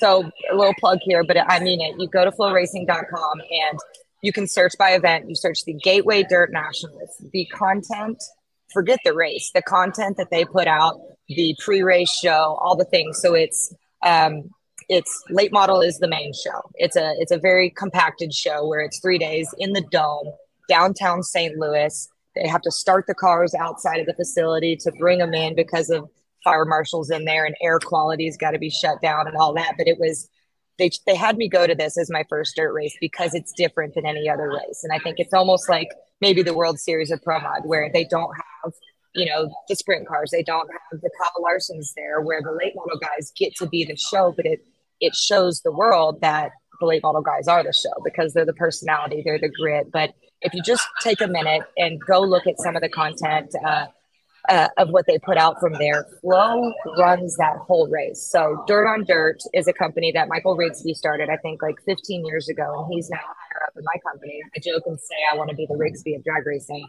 not a joke.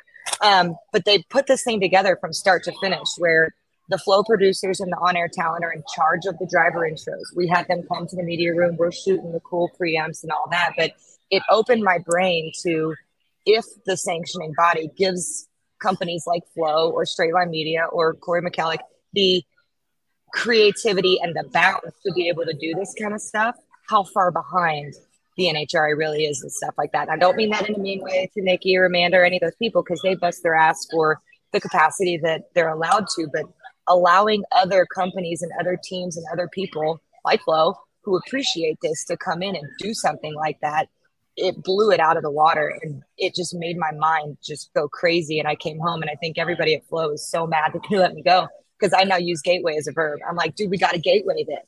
We're thinking of media day for PDRA and stuff like that. I'm like, we got to gateway it. Now that I know the capacity of what the resources can do, shit, they better not let me. So is that, and this will be the third time these words have been used together on our show, late model. Is late model, like, I can't even believe I'm saying it out loud. Is late model, like, is that very unusual? Forgive my ignorance, for them to be the star of the show like they were at the Gateway Dirt Nationals? I think. Okay. I think it depends on the track, because a lot of, and I'm totally stupid when I talk about this stuff too. Like, I was a sponge, but in my opinion, and Blake Scott on my team, the sprint cars are the stars, and that's where the Tony Stewarts and the Kyle Larsons are coming back down and racing those. But these late model cars, like, they're huge, they're slanted. When they go back into the pit, they're hitting them with hacksaws and hammers. Like, the way that they service their cars, they're banging the fenders from the inside out with a rubber mallet. And I'm just like, what is that? Oh, they're just servicing. And so I think, and somebody in the comments or something can direct me here, but in my small opinion of what I've watched, I feel like late models weren't. I mean, maybe they should be, but like, even Kenny Wallace was there racing the midgets and all that, and they were behind late models in there. Kenny Wallace put on a crazy show, but I think it depends on where they're at, what kind of track, who's running it, of what that run of show is going to be. But How it was just hard the has it midgets and just been- late model. Well, it's interesting because like how hard has it been for you guys? And when I say you guys, I want to talk about like the Enders girls, like the sisters. So from day one, the plan has been to like foster the growth of Erica's career as a race car driver, right? And I'm curious, did you guys ever get to a point where you felt collectively that she was going to need to do a different style of racing to achieve, I don't know what, maybe the financial, stability that she wanted or the career she wanted? Like, was there ever a moment when you guys go, okay, if we're going to get like a big sponsor and we're going to do all these things, we're going to have to go nitro racing? Like, or did that conversation ever happen? It's come up, but if you guys know Erica's walking right here trying to act like she doesn't see me. With her, I think it's always been where the success of the career and the publicity and the money from it didn't matter as much as what she wanted to do. Now, if I had her talent and I was doing what she did, I think I may have gone about it in a different mindset to where I'm chasing what's most successful and where we can get the most exposure. But that's why God gave her that left foot, not me. So hers was, and I think that's what makes her so good and so persistent, is that she knew exactly what she wanted to do, and it didn't matter if she made $1 or not. Because it's interesting, because I kind of feel like, maybe where would Erica be if Pro Stock was the number one class? You know what I mean? Like if Pro Stock was the number one class at an NHRA national event 22 times a year, where would she be? Right? I mean, she would be considered our sport's best ever potentially, but I think because of, and I'm a door slammer guy, that's no secret, but I just want to have the conversation. Like I'm not taking sides one way or another, but I do find it interesting because that is one of our sports.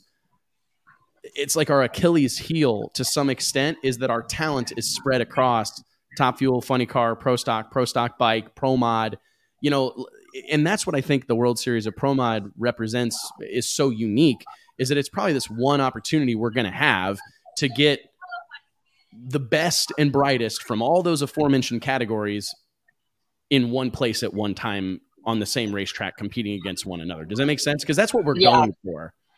Yeah. And not that you asked this, but it struck this thought, is with my time at Flow too, something that I've learned of being a fly on the wall with all these guys who do crazy stuff in dirt and pavement and the NASCAR grassroots and stuff, is we don't think drag racing is complicated, right? We think it's he who gets there first wins type stuff. But what we're doing, the way that they break the classes up, the body styles of cars, dial-ins, reaction times, staging, hole shots, like the things that we take for granted is just like A, B, C, D, E for us, is so confusing.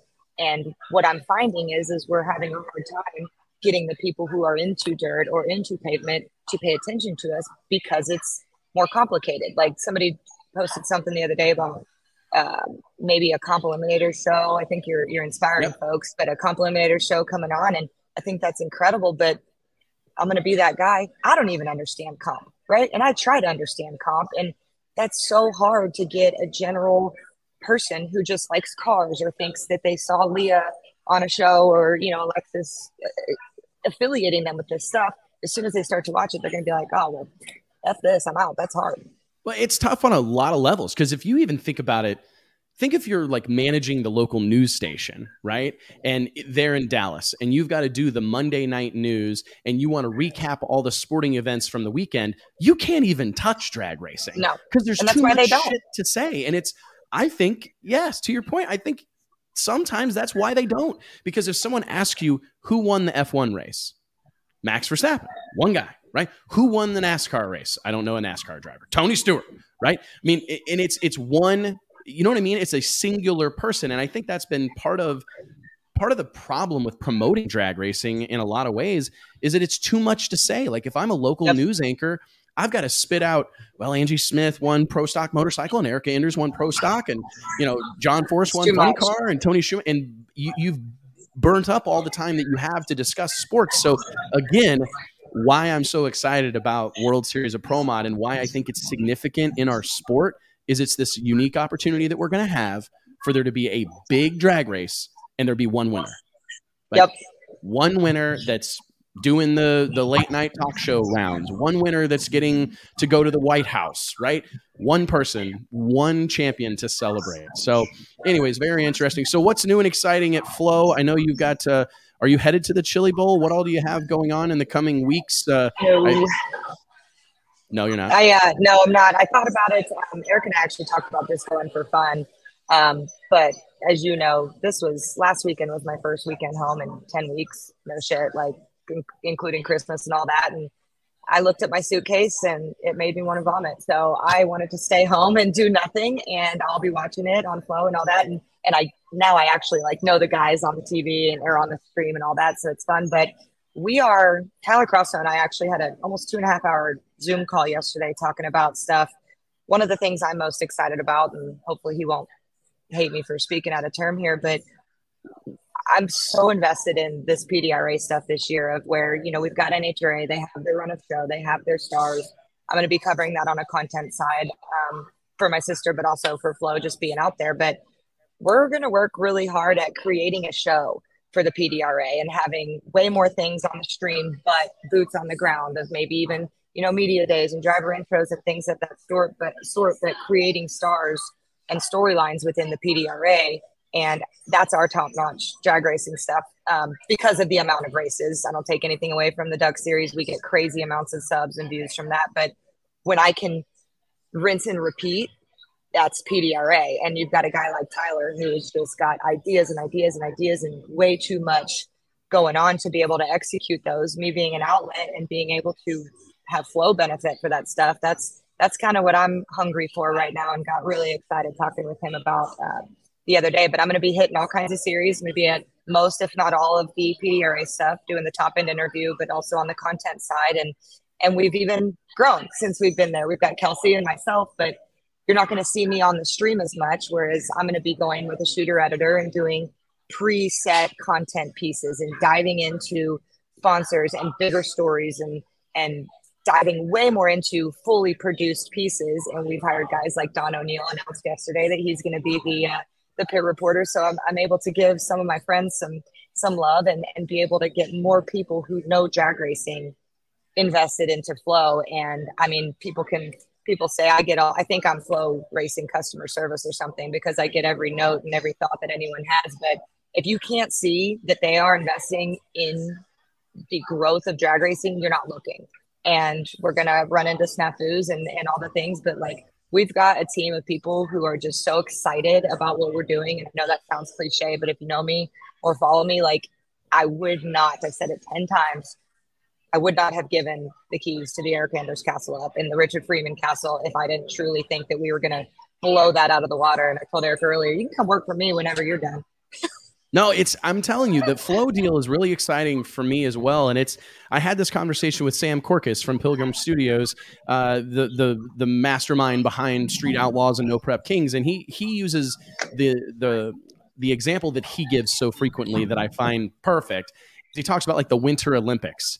He goes, you turn on the Winter Olympics and nobody gives a shit about curling or whatever it is when they like slide that thing, you know, but they do a 15-minute little pre-package about some kid who come back from the brink and has battled some illness or whatever and is like a 6th-generation curler, and he's from some small town in Iowa and he's living his dream, you know, competing in the Olympics, and all of a sudden you're on the edge of your seat to see how Jimmy's going to do in curling, right? And that's where drag racing has like missed it in a lot of ways. The focus has been so sharp on the cars, and the cars are just, I mean, no pun intended, but they're the vehicle. Right. They're not important as the people driving them. And to go back to what we talked about of it being complicated, right? So if you are a gearhead, you're going to like racing no matter what it is. But if we create these stars and create storylines for people, like you and I have banged our head against the wall with this last 10 years, but people like who aren't interested in it, the wives, and I don't mean it as in a feministic way, but it's just the way that it is. The wives, the girlfriends, the daughters of people who like this are going to watch because they're going to be like, oh, well, I saw that social media piece on this kid, and then want to chase it and see, you know, how they did. And what I love about Flow is it's the internet, right? So we can say and do all the things that we want. And so we can concentrate on some of the negatives and some of the things that we've been trained to steer away from, even though it's what people want. And we don't want people to crash or fight or any of that stuff, but that's a part of what we do. And being able to talk about it and dive more into it. And they've given me, like my boss has said these words to me. He's like, it's your playground, figure it out. And I've got, you know, your show's on there. We've got Cameron Foray. I just got him to sign up to do a blog for us and doing some of his stuff.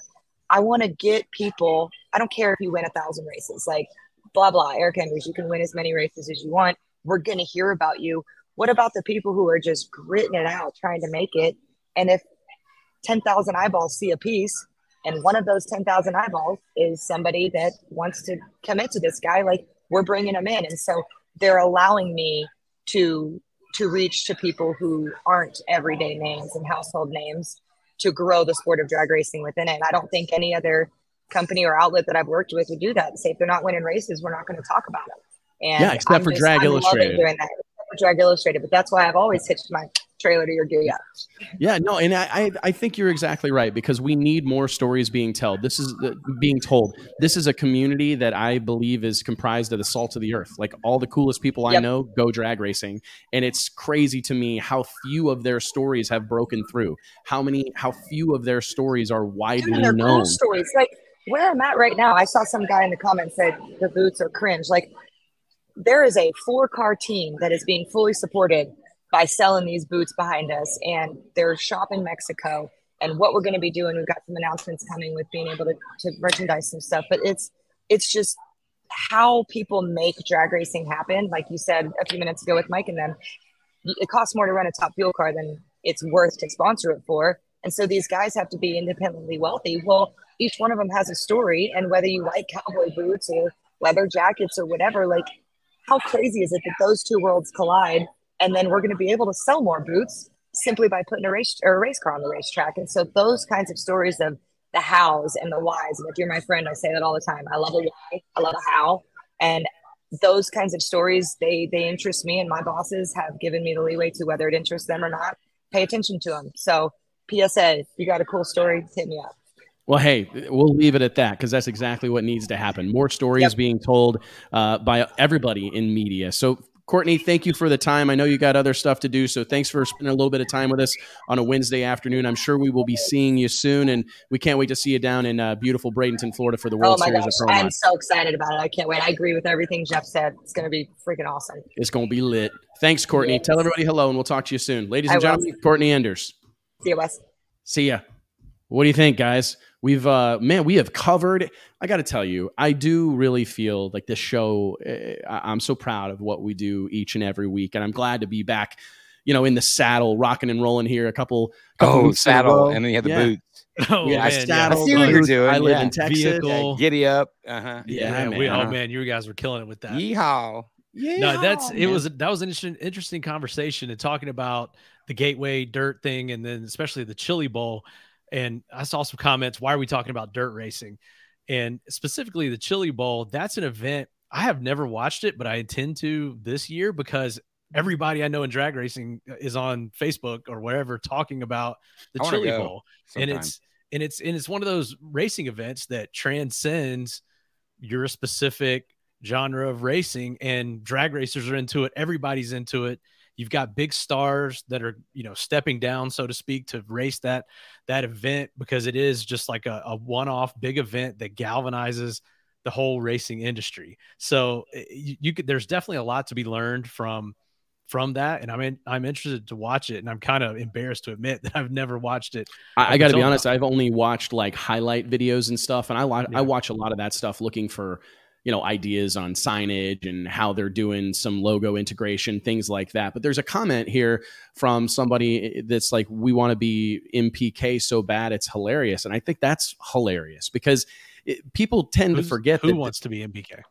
I don't know who that's aimed at necessarily, but it's funny because this isn't drag racing's first rodeo with like a popular TV show. Like, people tend to forget that Pink's was the second coming of Christ for 10 years or whatever. And then, for me, if there's something that we're chasing, and if that's aimed at me, we're chasing the Chili Bowl, because you literally that guy's just a troll. He's been but you're outlining exactly what I think we need to be trying to achieve with World Series of Pro Mod is creating something that transcends, that crosses boundaries, that it's attractive to, if you're a drag racing fan or enthusiast or competitor of any shape or size, I want this event to speak to you somehow. I want you to feel like you've got a guy or a gal that's representing your community. And that's why we made some really tough decisions. I mean, right now, you think about guys, World Series of Pro Mod invitees like Scott Palmer and Alex Laughlin. I mean, they've both been out of the thick of Pro Mod competition for a while,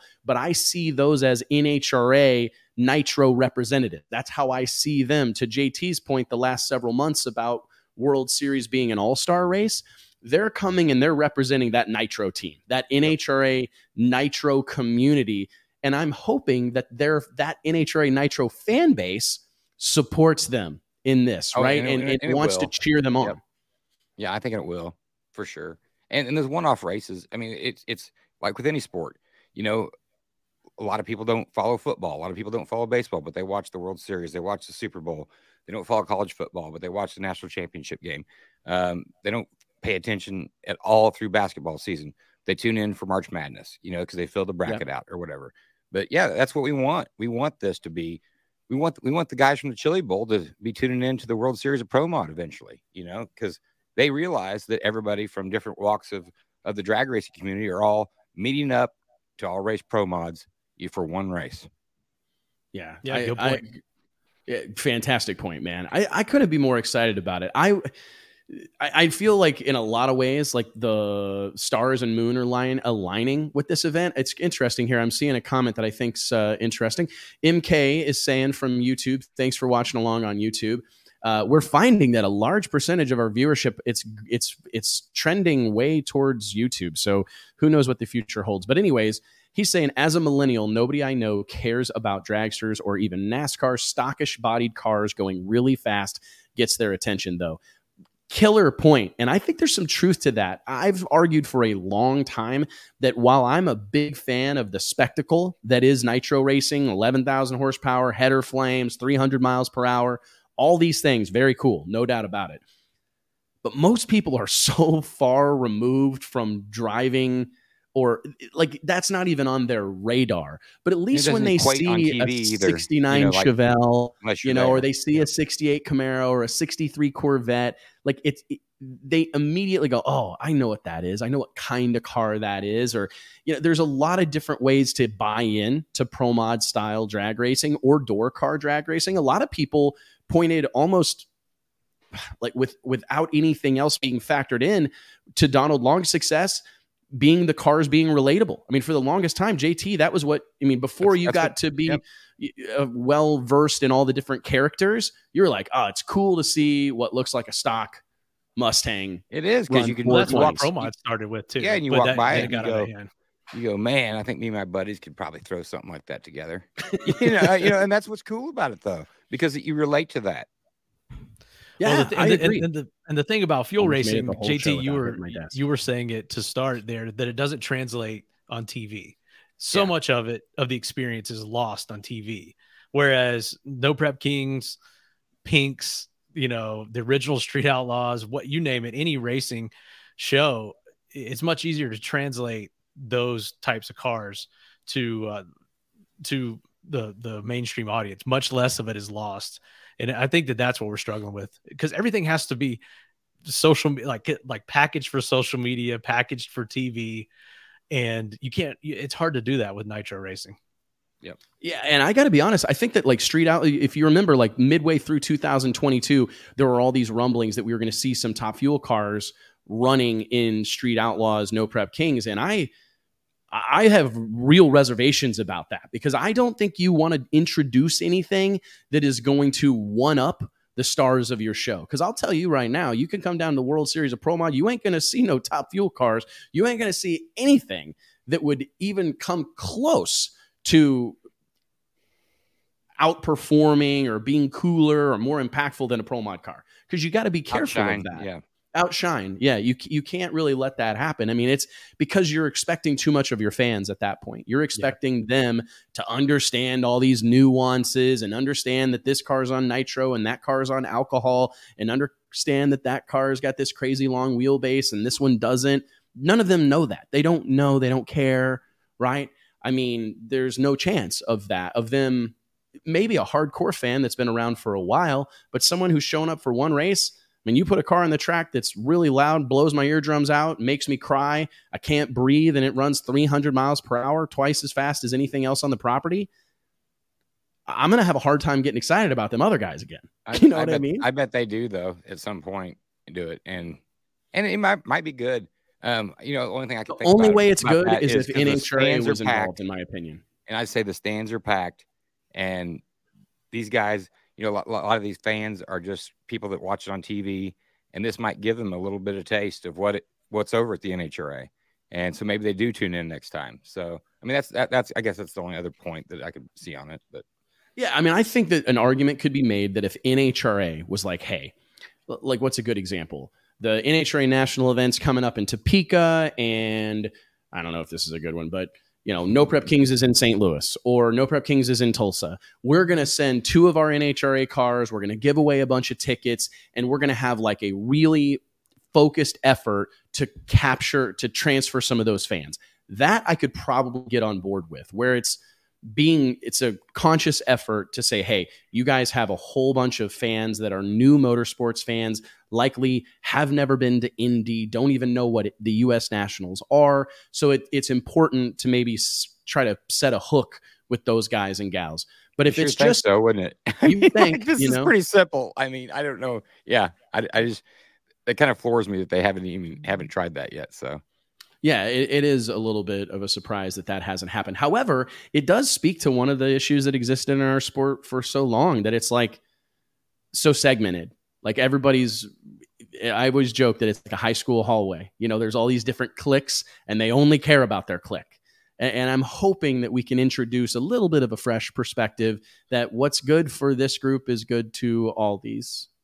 Good for all these groups, right? What's good for radio racing is good for pro mod racing, and what's good for prep drag racing is good for no prep racing, and so on and so forth. Guys, hell of a show. Appreciate the time as always. I know we got plenty to do, getting ready for the World Series of Pro Mod. I want to remind you guys, log on to worldseriesofpromod.com. Get your tickets. Our VIP tickets will 100% sell out, likely by the end of, if not this week, hopefully sometime next. Yeah, they're selling fast. I'm in VIP. Like, I'm genuinely proud of myself. Yep. Like I'm proud of us. If you want to go and do the VIP deal, you better get on it like right after this show. We actually have some really cool stuff coming together that's going to take our VIP experience to even ratchet it up to a new level, man. Very excited. I'm gonna buy you a Coors Light. Me? Personal beer VIP with person. Oh yeah, that's a great idea. JT's going to throw a rager on Thursday night. That's fun. This Randall Rutherford on YouTube saying one day possibly let everyone fill out a bracket similar to March Madness for World Series of Pro Mod. That's a good idea, but we're actually going to do something similar to that with Win Light Bets, right? I mean, as far as being able to participate and pick who you think is going to win each round and the overall event.